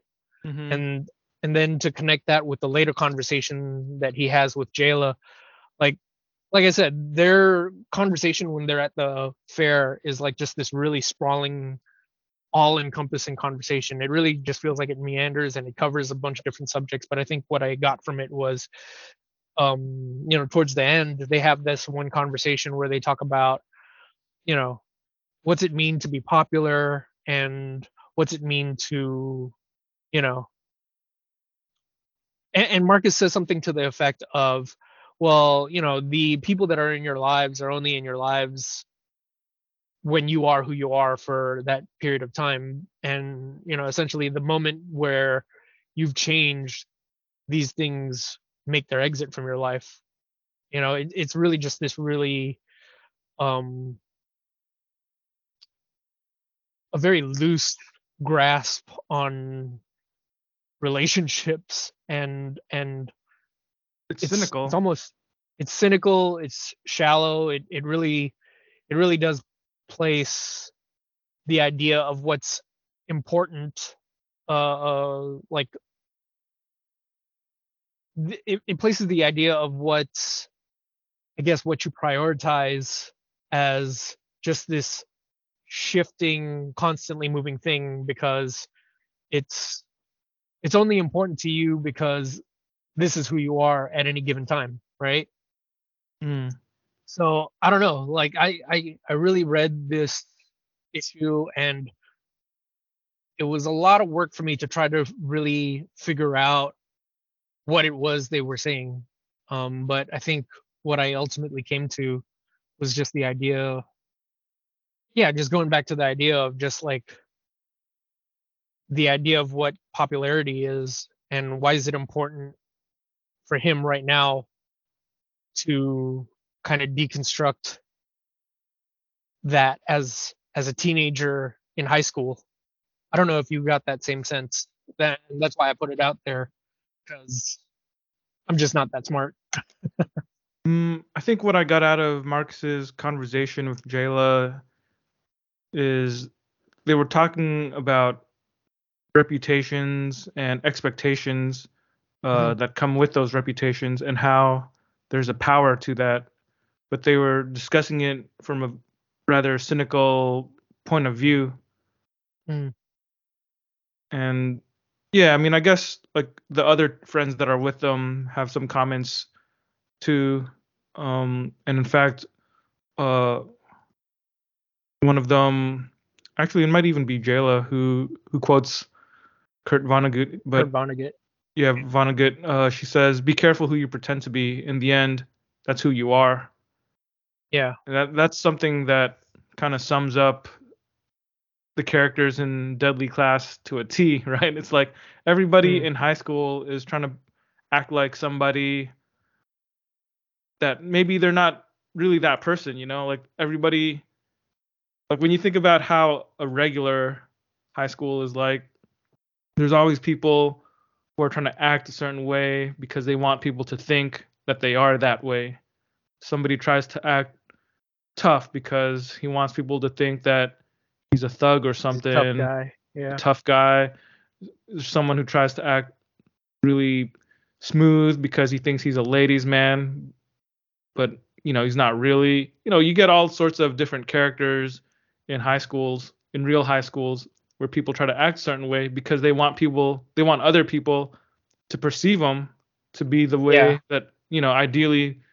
It's like I want people to respect me, so I'm gonna Yeah. act cool. I'm gonna dress a certain way, and walk a certain way, so that people will think I'm cool, or that people will Right. think I'm a ladies' man, or whatever the case may be. And it's really silly. I think any adult will look back and just think about how silly and useless that was. But it's just the cycle of life, I guess. When you're a kid, that's just how we are. We Yeah. want people to think of us a certain way. And in this comic, in Deadly Class, where everything is a more extreme version of real life, pretending to be somebody else in Deadly Class in the world of King's Dominion, It has that's a life and death consequences. exactly. That's exactly what I was Right. about to say. Yup. Yeah. No, but that's the thing, right? Like, I think it perfectly captures the idea of what it means to be in high school while you're still shaping your entire sense of self and identity. And while you're in high school, you know, you're not mature enough to really understand what it means to be yourself Mhm. because you don't know what that is. So your idea of self is just a collection of images and concepts that you've collected from TV or movies or like people around you from your environment, right? Mhm. And it's just you pretending to be this thing. And then ultimately, it's not until you've, you know, wizened up and grown and matured all these years later where you come to the conclusion that, oh man, maybe I should just be okay with just being myself and not really considering um, who do I have to impress, you know? Mhm. Mhm. Yeah, and that it really just goes back to the idea of like popularity that I I felt like I was seeing again and again while I was reading this. Um, I was looking for this one panel, and I think this is it, but it's the end note of their conversation as they're walking, and yeah, at this point it's just Marcus and Jayla, and he says, uh, we absorbed the brunt of their cynicism. Right. We changed into them to become cool. The only surefire way to go cold turkey is a huge cliche, but be yourself, do what you want, speak your true mind, and never allow current fashion to dictate what you think, what you wear, what you listen to, who you are, or how you treat yourself. And that's the very end of that conversation. And Mhm. I was just really trying to make sense of all of that. I mean, I think of all the things that they were fire hose blasting us with in their conversation, that was the part that I was able to latch onto and make sense of, and just kind of going backwards and reverse engineering that logic or the conversation from that pit of logic, what I got from it was that, oh, okay, I think this ultimately is just Marcus trying to deconstruct what it means to be popular and why he does what he does. Yeah, and I think it's also something that is revealing for Jayla as well, because she's still a relatively new character for us, but seeing her say these things, have this conversation with Marcus, gives us a bit of insight into her. And I think when we see what happens a couple issues from now, it's the kind of thing that will reverberate and help explain why she is the way she is and why she does what she does. Hmm. Well, I look forward to hearing your take on that when we finally get to it. Yeah. I also wanted All to right. talk about Oh, the art in this issue too, because I feel like this issue was dominated by these conversations. Because we mentioned that first conversation at Lucky Penny where Marcus and Saya meet, and when you look at that that whole scene, the coloring in this one, Jordan Boyd's coloring, he uses these really muted colors to light the scene, and the scene is dominated by these kinds of uh like purplish hues, and not it's like kind of like this pastel or pale lighting scheme, right? Like the walls and of the inside of the restaurant and everything. It's like not quite white, not quite greenish, but like something like that, something pale. And then when you get out of that scene and you go to the next scene with Maria and Stefano at the nightclub, that one is lit with the whole scene is it's got this bluish tone to it, like a very strong blue. And when we finally get to the carnival scene, we get more oranges and yellows and greens, and it's just a lot warmer and brighter. And I'm not sure if it was intentional, but to me it kind of conveys like the way that the color affects the mood of the story. It's like almost like the scene with Marcus and Saya is so cold, which fits the point where their relationship is at, because he's kind of turning his back on her. He um really doesn't want to be around her much anymore. And then mm, uh like that scene with Maria and Stefano, there's blues and oranges in there, and you get the sense that they're warming up to each other, but they're not quite there yet. And when you read their dialogue, it's pretty obvious where things are headed between them. yeah. And then the carnival scene, where it's got like all of these warm colors, you really see that Marcus is gravitating towards Jayla, and it kind of fits too because like their conversation has so many more words than his conversation with Saya. It's a big contrast, and I don't really know if that was intentional in how they structured the issue, but or if it was just a coincidence. But to me, that's pretty fascinating. Like I whether or not it's intentionally constructed that way, I find the contrast between those two conversations, especially between Marcus and Saya and Marcus and Jayla at the carnival. Like there's something about both of those scenes where it's almost like night and day, even though I'm pretty sure both of them take place at night. Mm, mm, mm. Were you taken by surprise when they just all of a sudden introduced this like sleazy politician doing an interview? I was wondering Like, who this dude was, like if we had heard of him yeah, before. But then when I saw the ending, I was like, oh, okay. He was just here so he could die. yeah. He was the project that they were working on. Where it was like, Yeah. okay, because it just felt pretty random. Like you're watching this conversation and then it just shifts to this this guy with this I don't really know how else to describe it, but a shit-eating grin, Hmm. and he's just hamming it up for the camera. He's talking about how there have been all these allegations of harassment and abuse with him, and he's just like, he's just doing that standard stereotypical politician thing of like deflecting the topic to try to you know make himself look good and make it seem like, oh, all this stuff that you guys are focused on is it's all just kind of The um fabrications. gossip. Yeah, Yeah. yeah, And he's just super sleazy about it because he even puts his arm around the lady reporter and like brings her in close to him. It's just, man, he's a yeah. piece of work.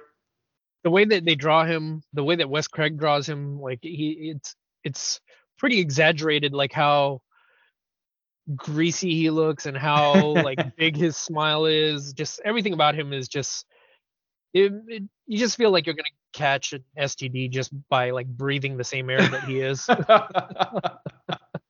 That's a good way to He's describe gross. him. Yeah, yeah, he's gross. Yeah, You ready to move on to issue 42? I am ready. All right. Issue 42. We open on Marcus clutching himself in agony as he takes a violent dump. We learn that in recent times, Marcus has been living a life of sobriety, but this has been a point of contention between him and Maria, who is just trying to have some fun. As Marcus becomes more distant, he becomes closer to Jayla and Stefan. As Stefan leaves Shabnam's group behind, he reveals to Grogda that Shabnam has been gallivanting with Brandy. That's my nice way of putting it. This news fractures their group even further. Maria, Marcus, and a lot of other students get invited to Stefano's Tahoe cabin for a getaway. Marcus is absolutely dour the whole time, while Maria is annoyed by his attitude, further widening the rift between the two of them. The party itself is quite active as all the partygoers interact with one another. Jayla makes acquaintance with Saya. Stefan and Victor argue about homosexuality, and Grogda is just viciously abusive to Shabnam. Maria tries to get Marcus to drink, but he refuses. Stefano comes in on Maria's side and tries to get Marcus to lighten up, but when Marcus refuses, Stefano gets him a sparkling water. It is at this moment where we snap back to Marcus on the toilet, and Marcus realizing that Stefano spiked his drink so that he could sneak off with Maria. Angered, Marcus goes off to hook up with Jayla, only to find her in the throes of passion with Saya. As Marcus backs out of there, he enters another room, only to find Stefan getting orally pleasured by Victor. Marcus goes off to process everything he just witnessed before he takes it out on the radio playing Fleetwood Mac. Maria and Stefano go off to get drugs. When the dealer gets handsy with Maria, Stefano caps him, and the two embrace as Brandy watches them. Shabnam and Grogda sit outside describing strategy, but her resentment towards him causes her to explode and berate him, and in a fit of rage, Shabnam buries an axe in her head before he goes back to roasting his marshmallows.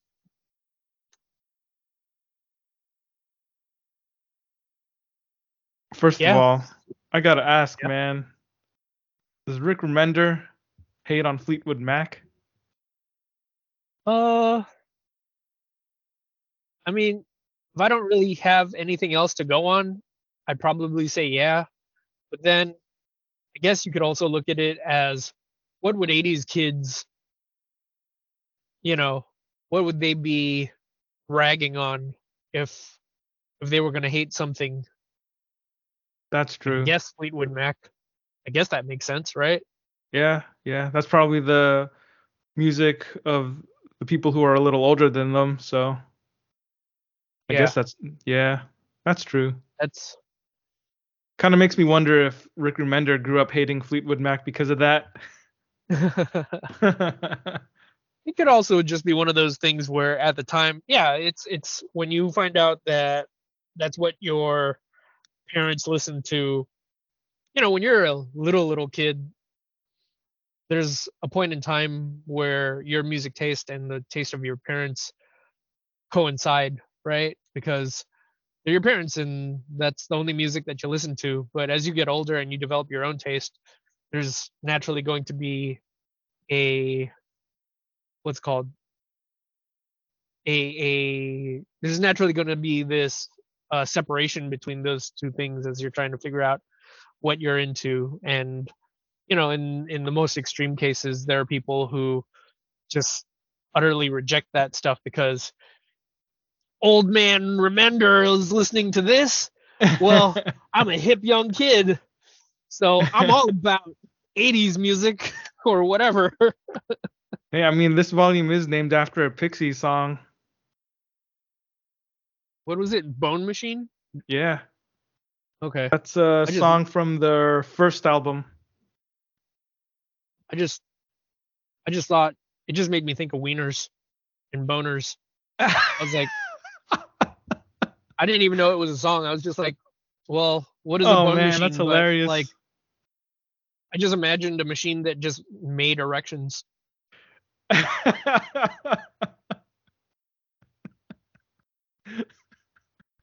I don't know. When I don't have a lot of information, I have no choice but to just fill in the gaps.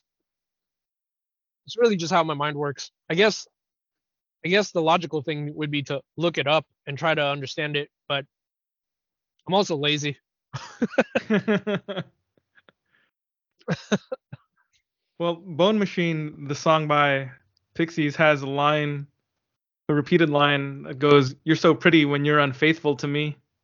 I Mm. feel like that's pretty fitting for this volume. Don't know if that's exactly why they picked that name to title the book, but thought it was interesting. I guess there's a lot of I guess you could call it relationship stuff that happens. I mean, the big obvious one is, this is a pretty big split or moment between Maria and Marcus, as, by the end of it she's with another dude, but, you know, the whole time through you're watching Jayla and Saya get together, and in their own way you're watching Stefan and Victor hook up, Yeah, which I wasn't necessarily expecting, but okay, I definitely sure. was not expecting that. Yeah. Kind of feels like that I was mean, there for comedy, honestly. yeah, but I think if you look back, there might be a way to look through the evidence of everything we've known about Victor and say that Maybe it's an indication that he's changing. He's turning over a new leaf after all the events of the past couple volumes. there's that, but there's also the idea that he might have always been kind of secretly the way he was. Right. Because there was that one story where Petra was talking about how one time she tried to get with Victor Oh because yeah. he's just kind of he's a conventionally good looking stud, right? He's a He's a big muscly jock. dude. He's a jock. So she tried to get that to happen and he just wasn't able to make that happen. Like in retrospect, it's like, oh, maybe that's what it is. That's true. That's a good point, man. That's a good point. You have a Yeah. good memory there. I try. I mean, if we're gonna spend time reading these things, then I gotta try to remember what I can. Mhm. Mhm. And then Meanwhile, I couldn't remember what Petra's dad looked like, even though I think the flashback was in the last issue or in the last volume, like a month ago. yeah. But then, the other big relationship, if you want to call it that, well no, it is a relationship thing that happens is Shabnam just loses it and just Yeah. straight up murks Grogda. Like they've already been on a pretty rocky path, and to be generous to call it that, but Mhm. they've had uh a lot of animosity. He's just been kind of suppressing a lot of rage, and I feel like this is the moment where this is the first time that he's killed someone, and it just happens to be her. And this is him, Shabnam, being someone who we've seen in previous volumes having a pretty loose grip on his emotional state. So this is this is kind of a big moment. This is the moment where he kind of loses it, and I don't know what he looks like after this, you know? Mm. This is gonna sound pretty random, but the scene when Grogda and Shabnam have their spat, there's that panel at the bottom of the one page right before he kills her, but she says, "But I'm done with that, you fat stupid turd." And then the last panel is a close up of Shabnam's face, and it's got Grogda off panel yelling, "I'm done with you." But the face, Shabnam's face, it's there's something overlaid over it, like just like these lines that are overlaid over his face to indicate like this crazy rage is about to explode. Hmm. Hmm. Um, on the in the digital version, it's on page 72. But for some reason, when I saw that panel and I saw those lines across his face, like that red line, the way that it's designed, I don't know why. It just made me think of Charlie Brown's shirt. It's the squiggle. Yeah, it made me think of Charlie Brown, which is a weird thing to think about in a moment like this. um I will say this, if we go back one page to page 71, there is something that I'm noticing in this volume, and it might be something we might see a little more of. Hmm. Like I'd have to go back to previous volumes to see if this is something that Rick Remender does often, but I do feel like in this volume especially, there's in Deadly Class, we've seen him introduce a lot of characters, and a lot of characters do seem to have an air of mystery around them. We don't really get too much of the background story. And it's interesting here that we finally learn something about Grogda, where she talks about her mom and, what her home life is like a little bit. And just as we learn that, Shabnam loses it and he kills her, right? Yeah, Yeah. But without revealing too much, that isn't the only time that this happens in this volume. It's kind of um setting up setting it up for maximum pathos. Is just I'm just it feels like it's him giving you just enough before he finally just gets rid of the character, right? Like, hmm, okay, if this is going to be the last time we see them, then I'm just going to give you like just enough about this character so they're not just this one-dimensional villain in their final moments before their death. yeah. But she's still dead, so it's like her story it's kind of pointless now, right? Like there's nothing. Doesn't really feel like there's much to be gained by exploring her backstory at this point. Yeah, yeah, but still, it It just just makes the world feel more alive though. Like it makes the exactly, characters feel exactly. more fleshed out. Yeah, I really did like the ending scene in this issue though. When Shabnam loses his cool, he just gets enraged, and that's just a really powerful panel when he takes that axe and just buries it in her head. It's like, yeah, man, like it's not very gratuitous, but I feel like the restraint of it is what sells it. And then the reaction shot right after when you see her face and her gurgling, and then just how she falls right into the fire pit. yeah, But yeah, but then like what makes it even crazier is like the sequence of panels right after she falls into the pit on page 73 in the digital version.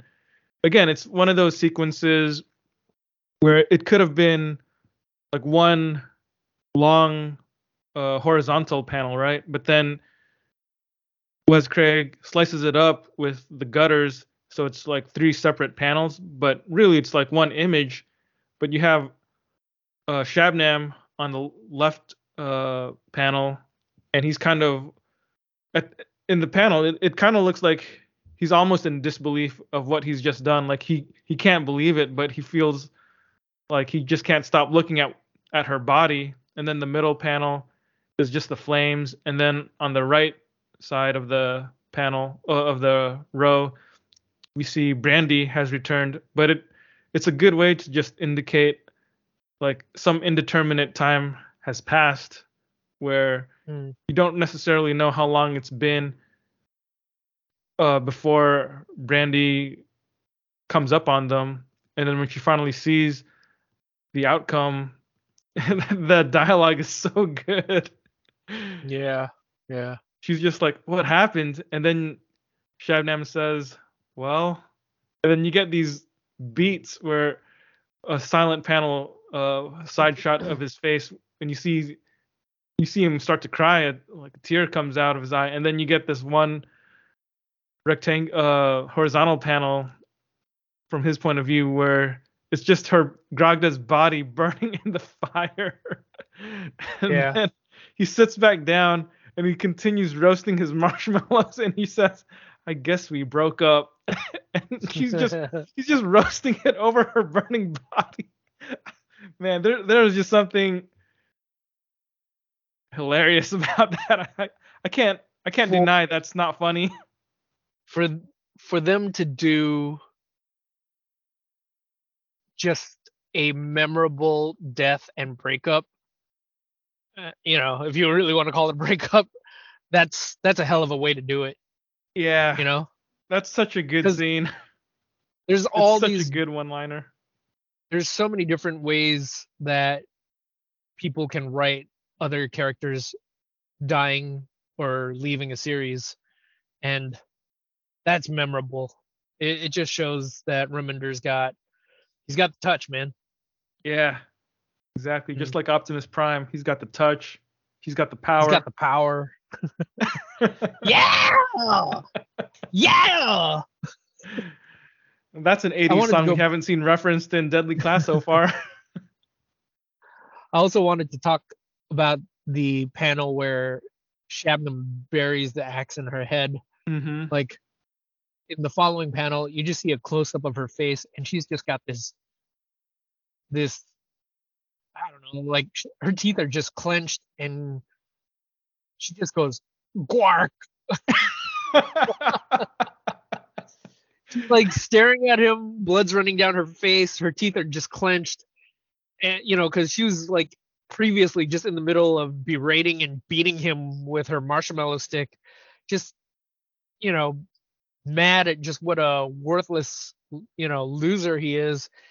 He buries the axe in her head, and her final words are just Gwark. It's pretty undignified, Yeah, yeah, yeah, but I guess she got what she deserved. yeah. She's not a character. You, that's the sign of a good villain. You want to see him go. Yeah, you enjoy seeing him go. Yeah, It's exactly. such a memorable death. I mean, she's just burning up in the fire, and he continues roasting his marshmallows. Yeah. Man,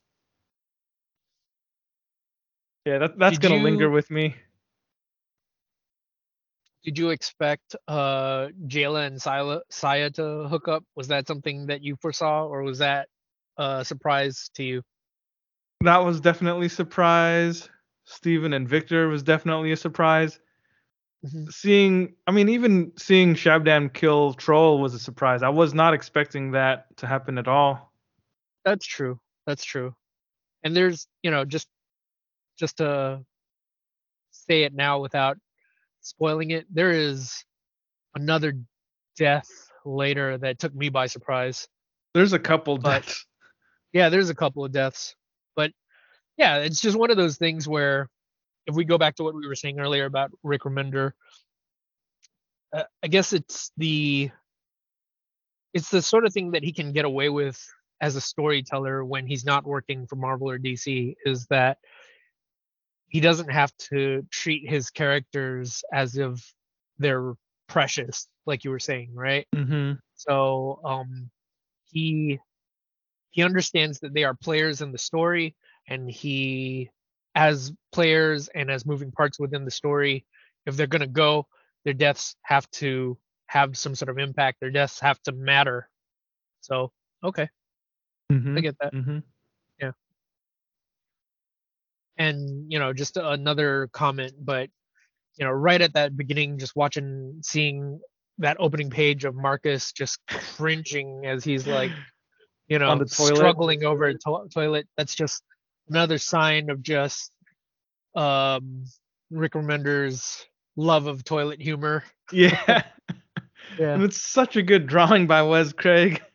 it really is. Like you really feel Marcus's just pain. The You can agony. imagine his legs just shaking as Yeah. his body is violently trying to expel whatever messed him up. And And there's then this line. the lettering, dude, it's like coming out of his butt, just exclamation points, man. That is funny. Yeah. That's Russ And Wooten right there, man. the very first opening line of the issue is white knuckling the handicap rails. That was funny. Yeah. Such a Yeah, great scene. good stuff. Oh yeah, I was also gonna Right. mention right after that toilet page, there's a scene where he kind of reminisces again, gets into his like moody phase, and he starts thinking about how he went to watch Blue Velvet, the movie Mm. Blue Velvet with Jayla, and I feel like there's some commentary there as he discusses his thoughts on the movie. It's interesting to me. I'll just read what he says in his narration here. He says, "Can't remember the last time a movie made me so happy. A wholly inventive look at the writhing monster living under the manicured veneer of the American suburb. I loved Eraserhead, but this was something else. Blue Velvet is the best movie I've ever seen in my life. In a culture full of dumb motherfuckers who see good character development as filler, who equate action to entertainment, David Lynch's focus on character and atmosphere and inventive dialogue, he's my new spirit animal." Mm. Mm. I feel like that comment That about, resonates. yeah, it does, man. It's like just another offhand comment here, but it feels like it feels like Marcus, it feels like Remender is describing a lot of the The worst kinds of masses. fanboys. Yeah, exactly. Yeah. The people that we have to share a fandom with. Exactly. Because Uh, it applies not just to movies, but to any kind of storytelling, I think. Because there's yeah. people To who, anything you love, really. It can apply to yeah, music. It can apply to movies. It can apply to comics. Like for everything that's good and decent and pure in the world, there's something awful out there that's beloved by millions for the worst possible reason. yeah. For the most mediocre, middling, meaningless kind of reasons. Uh, People. Yeah. It's those people who see good character development as filler, who equate action to entertainment. Yeah, Ugh. yeah. We spend so much of our time talking about the subtext of things that I guess to a lot of people would just be meaningless chatter or, you know, a wasted scene. Like we were just talking about this with Ashoka the other day, where you sent me some review that someone had put up where, the character was gazing off into the distance, contemplating the consequences of her actions. And the guy was just like, why'd they show us this? It was just a waste of a scene. Yeah. They could have taken that scene and she could have killed 3 more stormtroopers. because of that, because of her thinking, we don't get a scene where she gets to use a lightsaber. It's too many scenes of people staring off into the distance or standing at the edge of a cliff contemplating what are they doing. This isn't Star Wars. This isn't This isn't a staring off into the distance party. exactly. Idiots. You ready for issue 43? Bring it on. As Marcus steps outside to clear his head, he sees Shabnam and Brandy hovering over Grogda's burning body. Brandy points Marcus over to where Maria was last seen, and Marcus goes over, only to find Maria having sex with Stefano. Marcus runs off as Maria tries to stop him. As Marcus runs into a clearing, he is confronted by Helmet, who wants to take his life. As Maria and Stefano get dressed, they are surrounded by cultists. And as Maria prepares to go back to back with Stefano, he runs off like a coward. Shabnam, still roasting marshmallows, links up with Petra's father, who gets Shabnam to point out who should live and who should die. The cabin comes under attack from the cultists. The kids are able to rebuff the initial attackers. Saya proceeds to make a run for it when the younger freshmen plead with her to protect them, but she refuses while Victor steps up. The door explodes with fire. Outside, we learn that it was Shabnam who reached out to the cult and led them to their cabin. Yeah, it's a pretty high action issue. There isn't really a lot of talk. It's just the revelation. It's the moment that Marcus realizes that Maria is cheating on him, or he walks into them, doing it in the woods, and he just experiences such massive emotional turmoil that he just throws up on the spot.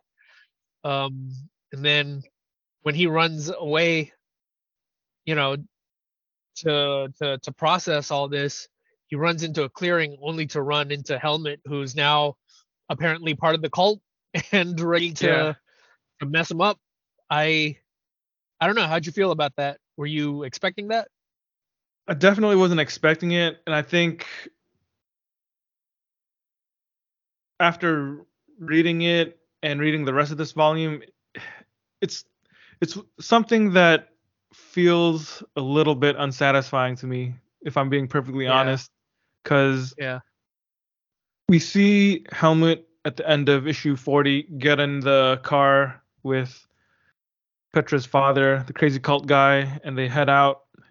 And then the next time we see him, he's one of them now. He's dressed up as another crazy cultist, and he's just leading these other cultists to kill all these other kids.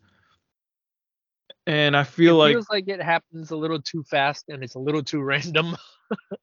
Yeah, especially because they give us the dates in the story. So it really has only been a matter of a couple weeks. So for him to just suddenly become a death cultist, it's weird to me. Yeah. Like, it's unexpected because say what you will about brainwashing and whatnot. Like, I'm sure the indoctrination is pretty intense, but for the sake of the story, it still feels like there was a little bit too much left unpresented to us. Like, it almost feels like we needed to see a little bit of something to show us how this could have happened to Helmut and why he would have. Exactly. Yeah. Exactly. So I think there are a couple of things, especially if you're considering what I had said last time, which was, the last thing we see is Helmut driving off with Petra's dad, right? Once we establish that, there's so many different routes that story can take, and they don't really give us any indicator, because the next thing we see is this is the next time we see Helmut, right? But I'm open to the idea. I don't think I'm absolutely against the idea of Helmut being swayed into the cult, because if if you accept that he's this guy who was just so into Petra, who was emotionally damaged by it and just looking to take it out on the world, and if you can buy the idea that Petra's dad is, well, one, he's a cult leader and he's a guy who's just got a natural gift for persuasion. You put those ingredients together, okay, I can see a story where he convinces Helmet that the person that had wronged him all along was always Marcus. Like, this is the guy that he needs to direct his angst towards, right? But like you, I think the thing that's missing is this all happens in the same volume, and maybe if this had been the next volume, if there had been like an issue or something where we see that process take place where Helmet is talking to Petra's dad and we can see him being this manipulative creature and just how he is able to warp Helmet's mind and bring him around to realizing that this is the course of action he needs to take in order to satisfy himself, right? Mm-hmm. It's such it, because without that issue, without that scene between those two, it's a complete 180 for Helmet. This character that, like I said earlier, is someone that was someone I had a lot of love for when they introduced him, and like as we grew with him, and as we saw more of him within the series, and all of a sudden to have this like quick rug pull. I mean, I get it, it's comics, but yeah, it feels kind of random. He turned heel very easily or very quickly.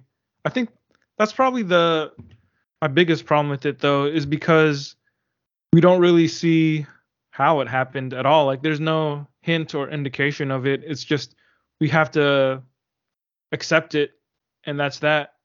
And it doesn't really feel like we're gonna. Well, I don't know. Maybe we'll get answers in the next volume. I don't really know. Yeah, but there are several times in this series where we think that there's definitive endings for people only to have him trick us, because we are trickable people. yeah, we are trickable. Yeah. Yeah. So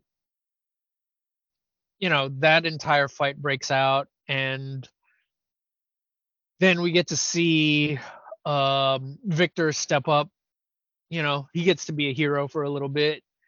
And Saya's the one who goes, I'm not taking these Padawans with me. Like, I'm watching out for me. Right? And Victor, surprisingly enough, is the one who steps up, and he plays as a noble hero unexpectedly. I was not expecting that. Were you? I don't know if I wasn't expecting it, but it wasn't shocking or anything. Like it Yeah, that's true. Yeah, it's not as surprising. Whoa! Yeah. Whoa! Whoa! That's how I show surprise. So when you see me in movie theaters and the moment a big reveal happens, if you hear anyone going whoa, whoa, that's me. That's me. Yeah, it definitely doesn't feel quite as surprising as seeing Helmet become a full-fledged death cultist. Yeah. Because I think with Victor, ever since that one story a couple volumes ago when he ended up saving Marcus and his crew in Mexico, you kind of get that image of Victor dealing with a lot of like inner turmoil, or just an internal examination of who he is and what he wants to do with himself. Yeah. So for him to decide to protect the freshman. I think it fits. Okay. Yeah, Okay. yeah. There was also another sort of surprise moment here, which is at the very end, we discover that the reason that the cultists are here is Shabnam actually is the guy that led them here. He goes, Grogda said calling you was a bad idea. She was wrong about everything. I think you're great. Um, I don't know. I wasn't expecting that. I mean, again, it's not necessarily like a shocking moment, but I guess I didn't It put just two and raises two more together. questions. Kinda. Yeah. Yeah, Right. Yeah. because it makes you Um. wonder, like, what did they know about this cult in the first place? What were they planning this whole time? Like, Yeah. yeah, and it's just one panel of dialogue that doesn't really give us answers. It just kind of makes us wonder what the connection is, because it Yeah. feels like the plots could have been there. There are several There was plots. no sense of connection between the two up until this point. Exactly. Like there are several plot threads that seem kind of independent of each other, and then this is one way to quickly and neatly connect them, I guess. Yeah. I guess the one way that you can make sense of it is if we're supposed to buy Shabnam as this master of secrets, this info master, info collector, right? Then Mm-hmm. I guess he has a natural aptitude for just knowing things and marshaling resources. So it's not absolutely outside the realm of possibility that. But I guess the other question is, if he knew about this cult, why now? Why exactly did he think that this was the right tool for this particular moment? Right? What is he trying to accomplish? Is what I'm wondering. Yeah, yeah, right. Because like, won't Master Lin be mad if Shabnam kills all the other students? Yeah. No, exactly. And it's also a matter of he had to have called them at some point. It's not like he called them right then and there, right? Like they had to take time to get to where they were. So he, realistically speaking, should have some sort of plan in play from way back. And I don't know. Maybe we'll have to see in the following volumes. But Maybe as of right now, it just maybe feels kind of Shabnam was random. waiting. Maybe Shabnam was waiting this whole time for the kids to all be in a group up in Lake Tahoe, because Sacramento is closer to Lake Tahoe, and maybe these death cultists don't have a lot of gas to drive far away places. I don't know. I'm reaching here. Yeah, sure. That's as good an explanation as any. Maybe the death cultists are actually based in Truckee. We don't know. uh, Maybe they really love skiing. Maybe they moonlight as ski instructors they're at Mammoth or skiing death something. cultists. Yeah. They come skiing down the hill to commit their acts of debauchery. They've got to make money, Uh, raise funds, yeah. stay in good shape. All right. Anything else about this issue? Nope. All right. Let's go to issue 44, the final issue in this volume. Make it so. Marcus experiences a vision of happiness with his father before he comes back to reality, where he is being dragged to his death by Helmet. Back at the cabin, the kids make a break for it as Victor nobly puts himself in harm's way to break down the burning door. As the kids take on the cult members, Victor spots Petra's father leaving with Brandy's unconscious body. As he pursues them, he's shot in the leg. Victor turns to see that Jayla was the one who had shot him. He appeals to her to let him make up for his past mistakes by letting him save Brandy and the rest of them, but Jayla feels no sense of grace before she shoots him in the head, denying him any redemption. With Marcus tied down, Helmet proceeds to tell Marcus about what life was like for him growing up in East Germany and how these experiences bound him to Petra because of qualities he saw in her that he also saw in himself. Maria arrives and frees Marcus, and together they take on Helmet. Back at the cabin, the kids take on the remaining cultists when Saya is ambushed by Shabnam, who handcuffs her to the burning building, leaving her only one option for escape: cutting off her own hand. As Marcus and Maria fight Helmet, as Marcus and Maria fight Helmet, Helmet gains the upper hand and takes Maria hostage. As he prepares to strike her down, Stefano arrives and shoots him. Stefano and Maria embrace, and he explains that he had run off to get a weapon and that he would never leave her behind. As Marcus stands there watching all this unfold, he picks up Stefano's dropped gun. Everything turns to black as two shots are fired. Yeah. The biggest things that surprised me here are the two deaths. Yep. Victor and Helmut. Mhm. I mean, I guess there's a chance Helmut could be alive. I mean, I think he That's what I looks thought dead. too. I'm not Yeah. sure. I mean, But we've the thing definitely is, seen where the people bullets take hit some. him. Yeah. Yeah, like we've definitely seen people in this comic take a lot of hits or get wounded to the point where I thought they would be grievous wounds, but apparently they were able to get better. But Yeah. so I'm not sure if that's the case with Helmut. Yeah. It's possible. I At this point I'm assuming he's dead, but maybe he's actually alive. So yeah, I guess we'll have to see what happens next. But Victor definitely looks dead. I mean, I don't know how he can get better from getting shot through the brain. He took anti-headshot pills. Uh, he got his immunity booster to bullets, to headshots. So he'll be fine. We'll see him good and healthy in the next issue. JLo only shot him with a paintball, not a real bullet. Yeah. The bullet went and missed all of the vital parts of his brain, and he's only gonna have like migraines and some mild amnesia moving Yeah, forward. yeah. A brain is what, Yeah, like 3 pounds? Maybe yeah. you can live if There's you a lose lot of like an room. ounce. Yeah, there's a lot of room there.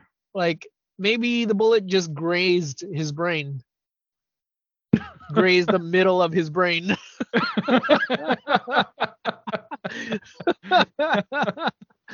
Grazed the exact dead center of his brain. uh, Oh man. yeah, but it was another pretty action-packed issue. A lot of fighting. Yeah. I wasn't expecting Helmet to die here, but uh, I guess I also didn't really know what to. I still don't know what to expect of what Marcus is gonna do with Stefano. Like it's clear that there's still a lot of unresolved feelings that are going on between that he has, towards what she did. So it's a heck of a cliffhanger to leave on because now you're just like the very last page of it is literally just black with these really bold letters going blam blam. Mhm. So yeah, for all we know, as Marcus is about to take the shot, Victor shoots him. That would be a heck of a surprise. Right? He found enough willpower to resist the bullet that had gone through his head to stop Marcus.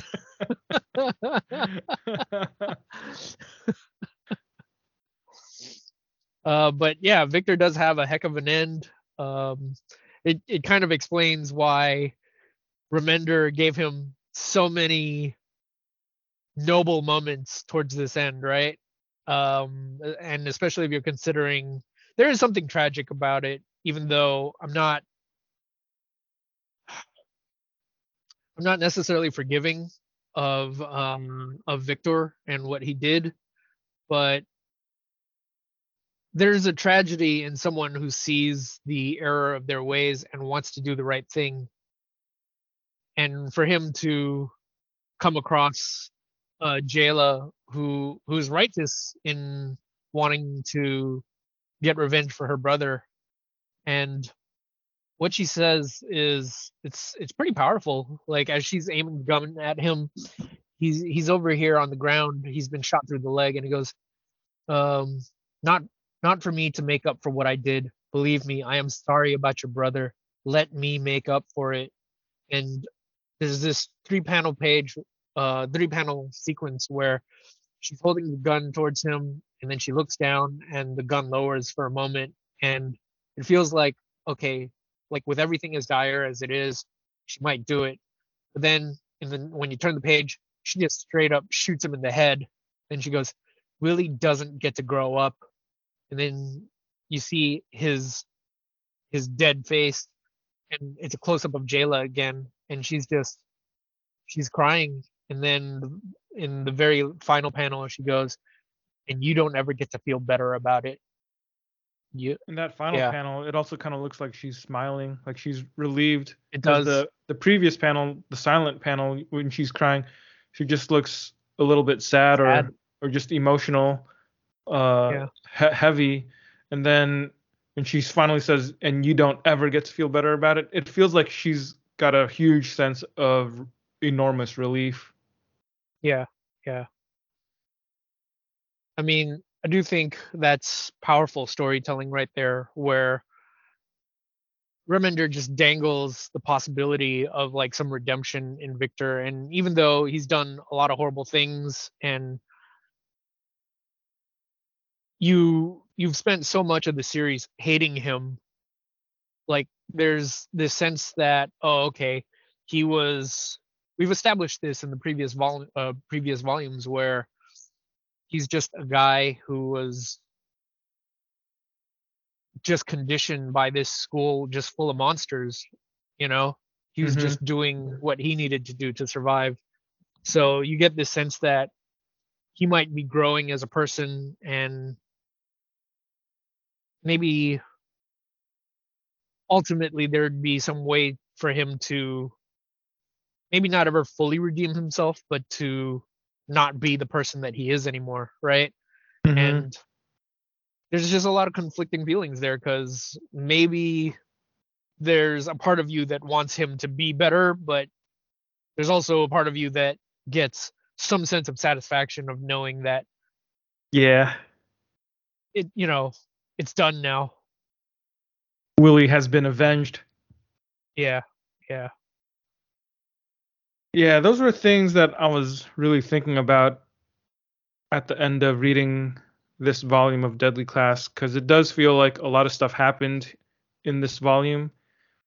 Remender hasn't been too precious with his characters, as we've mentioned, and of course, seeing Grogda, Victor, and Helmut all die in this volume, that's probably what is going to linger with me the most.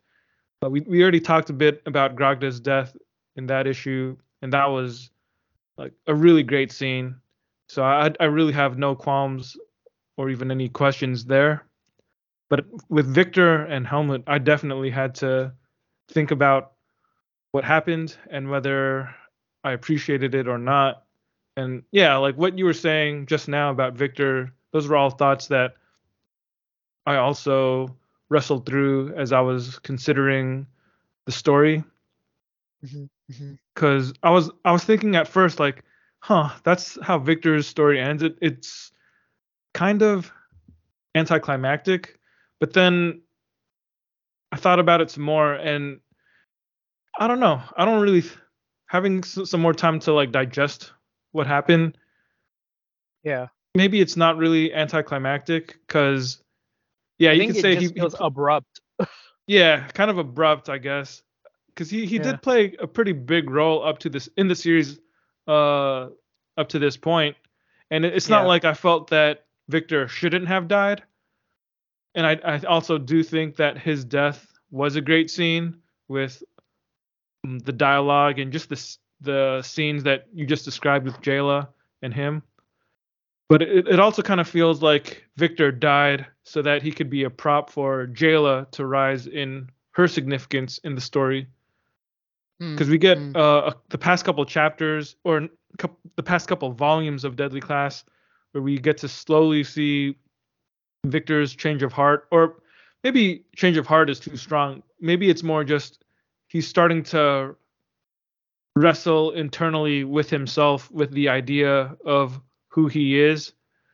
But like once we started to see that happen in him, it started to feel like, okay, this is a character who has the potential to change, a character who has the potential to grow. And with storytelling in general, when you have characters that actually grow and change in a way that feels believable, that's the kind of thing that sucks you in. It's like just the quality of good storytelling, and not only that, but it makes you interested in wanting to see how the character is going to change.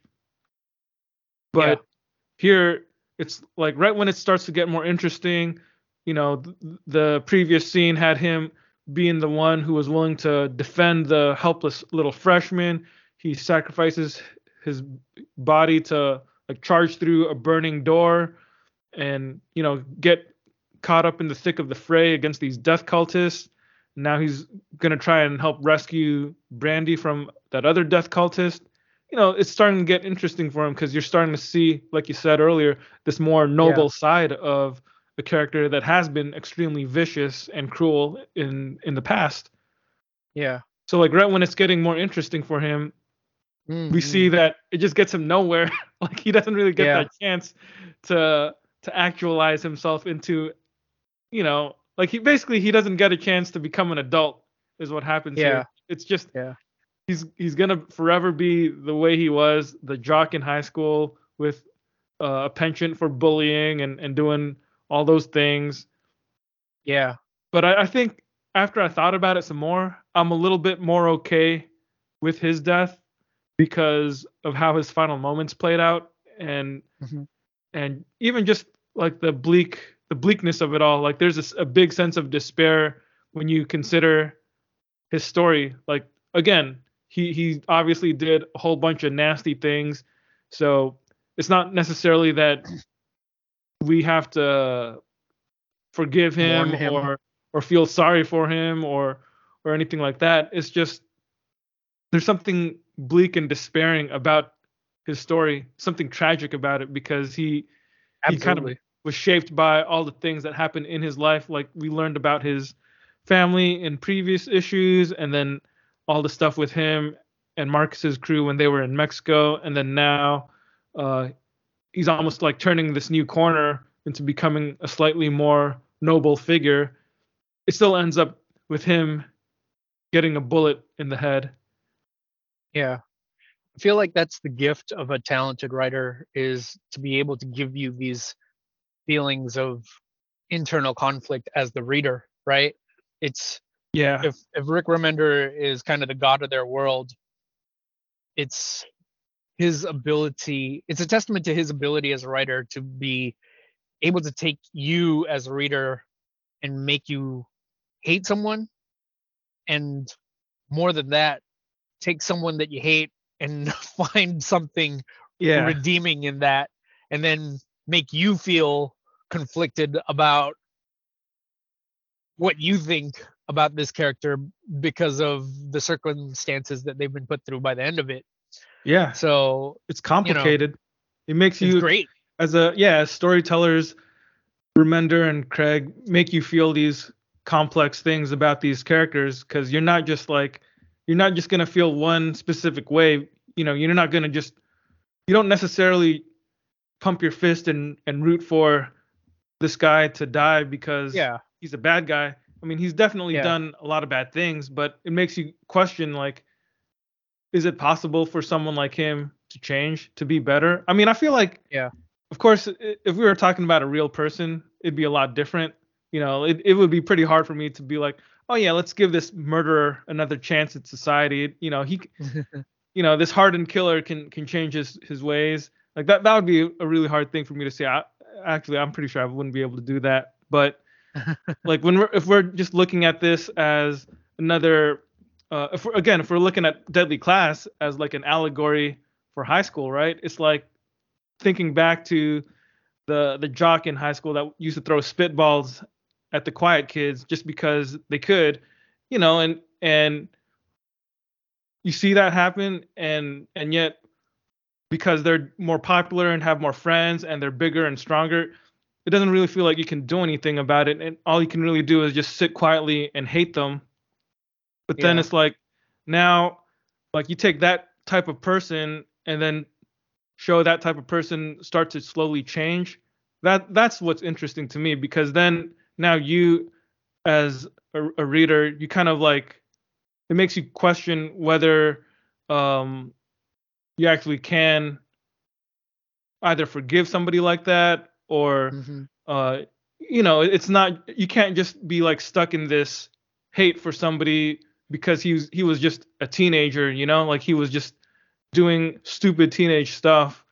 And if he ever grew up to become an adult, would he still be a dumb jock who would throw spitballs at people's hair? I don't know. I mean, maybe he would, but if he stopped doing that and recognized the error of his ways and tried to be a better person, okay, I can give that person another chance. But now that Victor crossed paths with Jayla, she got her revenge, and he doesn't really have anything left. So we don't get to see that change in his life. It doesn't matter if he had the potential to turn the corner, because you know he's just Yeah. done. There is a sense of missed opportunity, lost potential there. Yeah, exactly. Yeah. Mm. But then Helmut's death, that one is more of a head scratcher for me, because I still think it was kind of unsatisfying. Like I feel like I have to see what happens in the next volume to understand Hmm. Hmm. if there's going to be any more explanation about him. Because yeah, it's like, why or how did he even join this cult? It just seems like his reappearance here in Tahoe raises more questions and doesn't really give us any hints that point Yeah. to even the most remotely satisfying answer. There If it isn't that just much becomes time this that thing passed. where, yeah, if it just becomes this thing where it's like for the sake of shock value, I just wanted to tell a story where a friend and an ally turns into an enemy, because what greater form of drama is there than that, right? Then like it's about execution. You need to be able to like Hmm. establish that, set it up, and like have it be feasible when it does finally happen. Otherwise, it's you know, it's wrestling. I mean, he kind of Uh, does look like a wrestler in his new he outfit. does. He does. He does. It's just one of those things where in the next volume, I don't really know what they could do to help me make more sense out of this, or to help me appreciate what happened. Yeah. Because like, would they really just go into a some kind of flashback showing us the last couple weeks to explain how he decided to join up with them, or why he decided to join up with the death cultists?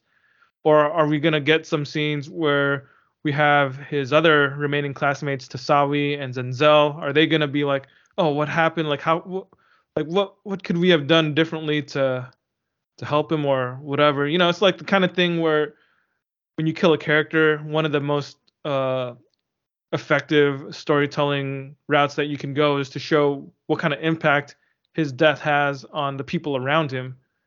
So I guess I would say I'm optimistic that this story development can lead to more great moments for Tasawi and Zenzel, but Mhm. it's still going to leave me with a nagging sense of loss, because yeah, it just feels like we could have used like another issue to show us what he was up to these past couple of weeks that brought him to this point.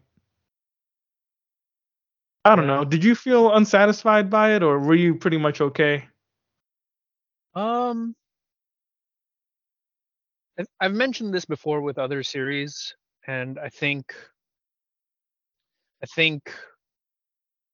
what I've said stands. Uh, like I acknowledge that there are things that happen here that are like that just feel random, right? Where it just feels like, wait, Helmet just he hooks up with Petra's dad, and a couple of weeks later, he's fully immersed in this cult.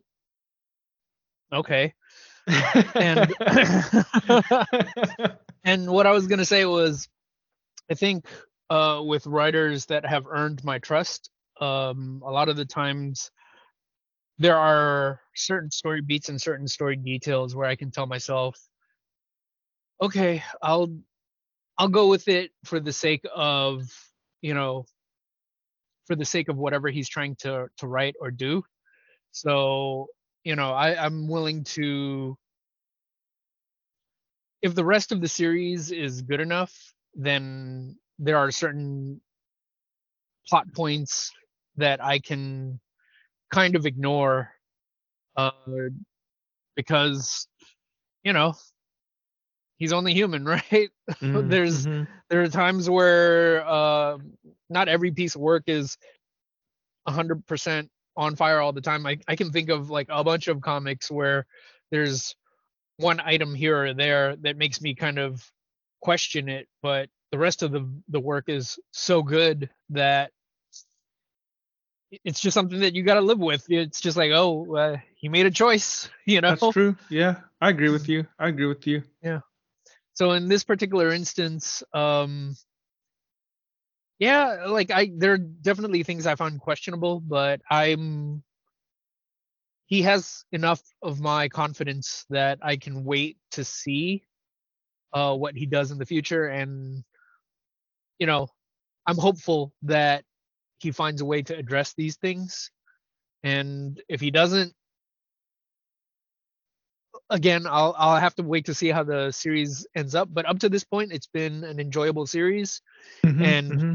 if we get to the end of it, and if everything else works, and this is the one volume that just happens to be a weaker volume because there's plot loopholes and loopholes in logic that don't necessarily make the greatest amount of sense because they just seem like they're conveniences, then if I like everything else, it's just gonna have to be one of those things where I just kind of shrug my shoulders and go, You gotta yeah, forgive it. yeah, exactly. Mm-hmm. Unless unless this is the turning point for the series where everything after this is just like exponentially worse and it just becomes a downhill crash, then I got nothing. Okay, you know, okay. We shall see. We shall see. we shall see indeed. Do you think there's any chance that Helmut is actually still alive? Is he gonna survive this? I actually do. I mean, he certainly has. Maybe this isn't saying much, but he certainly has a higher chance than Victor, because Victor was straight up. He was just shot dead center in his head, whereas Victor, or Helmet, if you look at him, he was shot in the shoulder, like right down the middle of his upper chest, like close to his throat, and then his other shoulder. That's where the three like entry points look. So there's a chance that he's survived, but when you turn the page, you do see that he's got sort of dead eyes on the ground. So Maybe I he don't just sleeps know. with his eyes open. Maybe, maybe. But what I was gonna say is, um, I think we've observed at this point Remender's ability to give himself enough wiggle room so that if he intends to bring a character back, he can. Yeah. Yeah. So there we go. Do you think there's any chance that Grogda is alive? No, she dead. She dead. She's straight dead. What if out of all three of them, she's the one who is actually still alive? That'd be funny. That'd be really funny. I'd really have to question that at that point. It's like at that point, I don't even know what Remender is doing. I'd just be scratching my head. uh, She just took those anti-axe pills before she got killed. Anti-axe pills and her anti-fire vaccine. Exactly.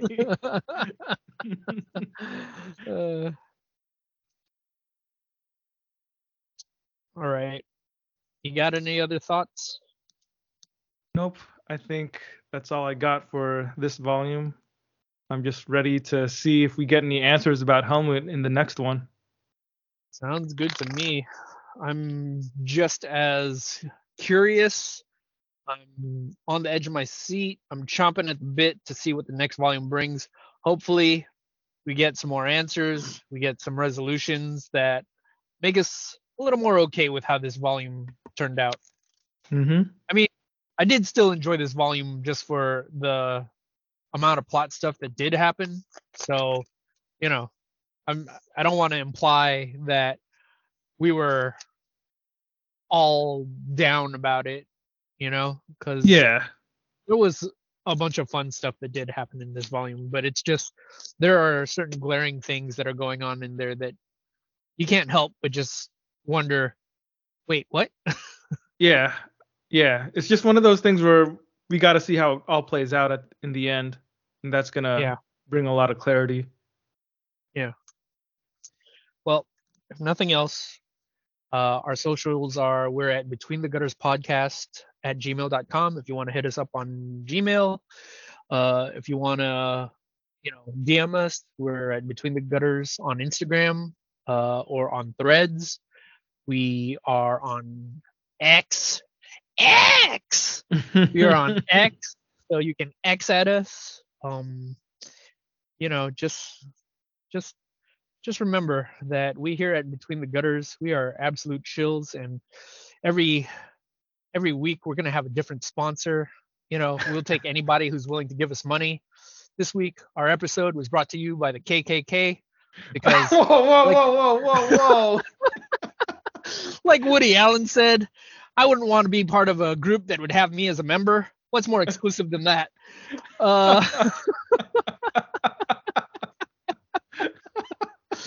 The KKK, because all of the best letters comes in threes.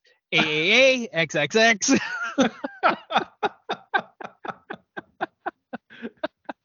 That should be their new slogan. Yeah. All right. Next week, we will be discussing the comic Barrier by Brian K. Vaughan and Marcus Martin. So we hope to find you there, or we hope to see you. Well, what am I saying? Just tune in to the podcast. Listen to us. Listen to us, all right? You know how desperate we are for money? We're getting sponsored by hate groups here. That's how desperate we are for money. Thanks for listening, everybody. Peace out. Bye.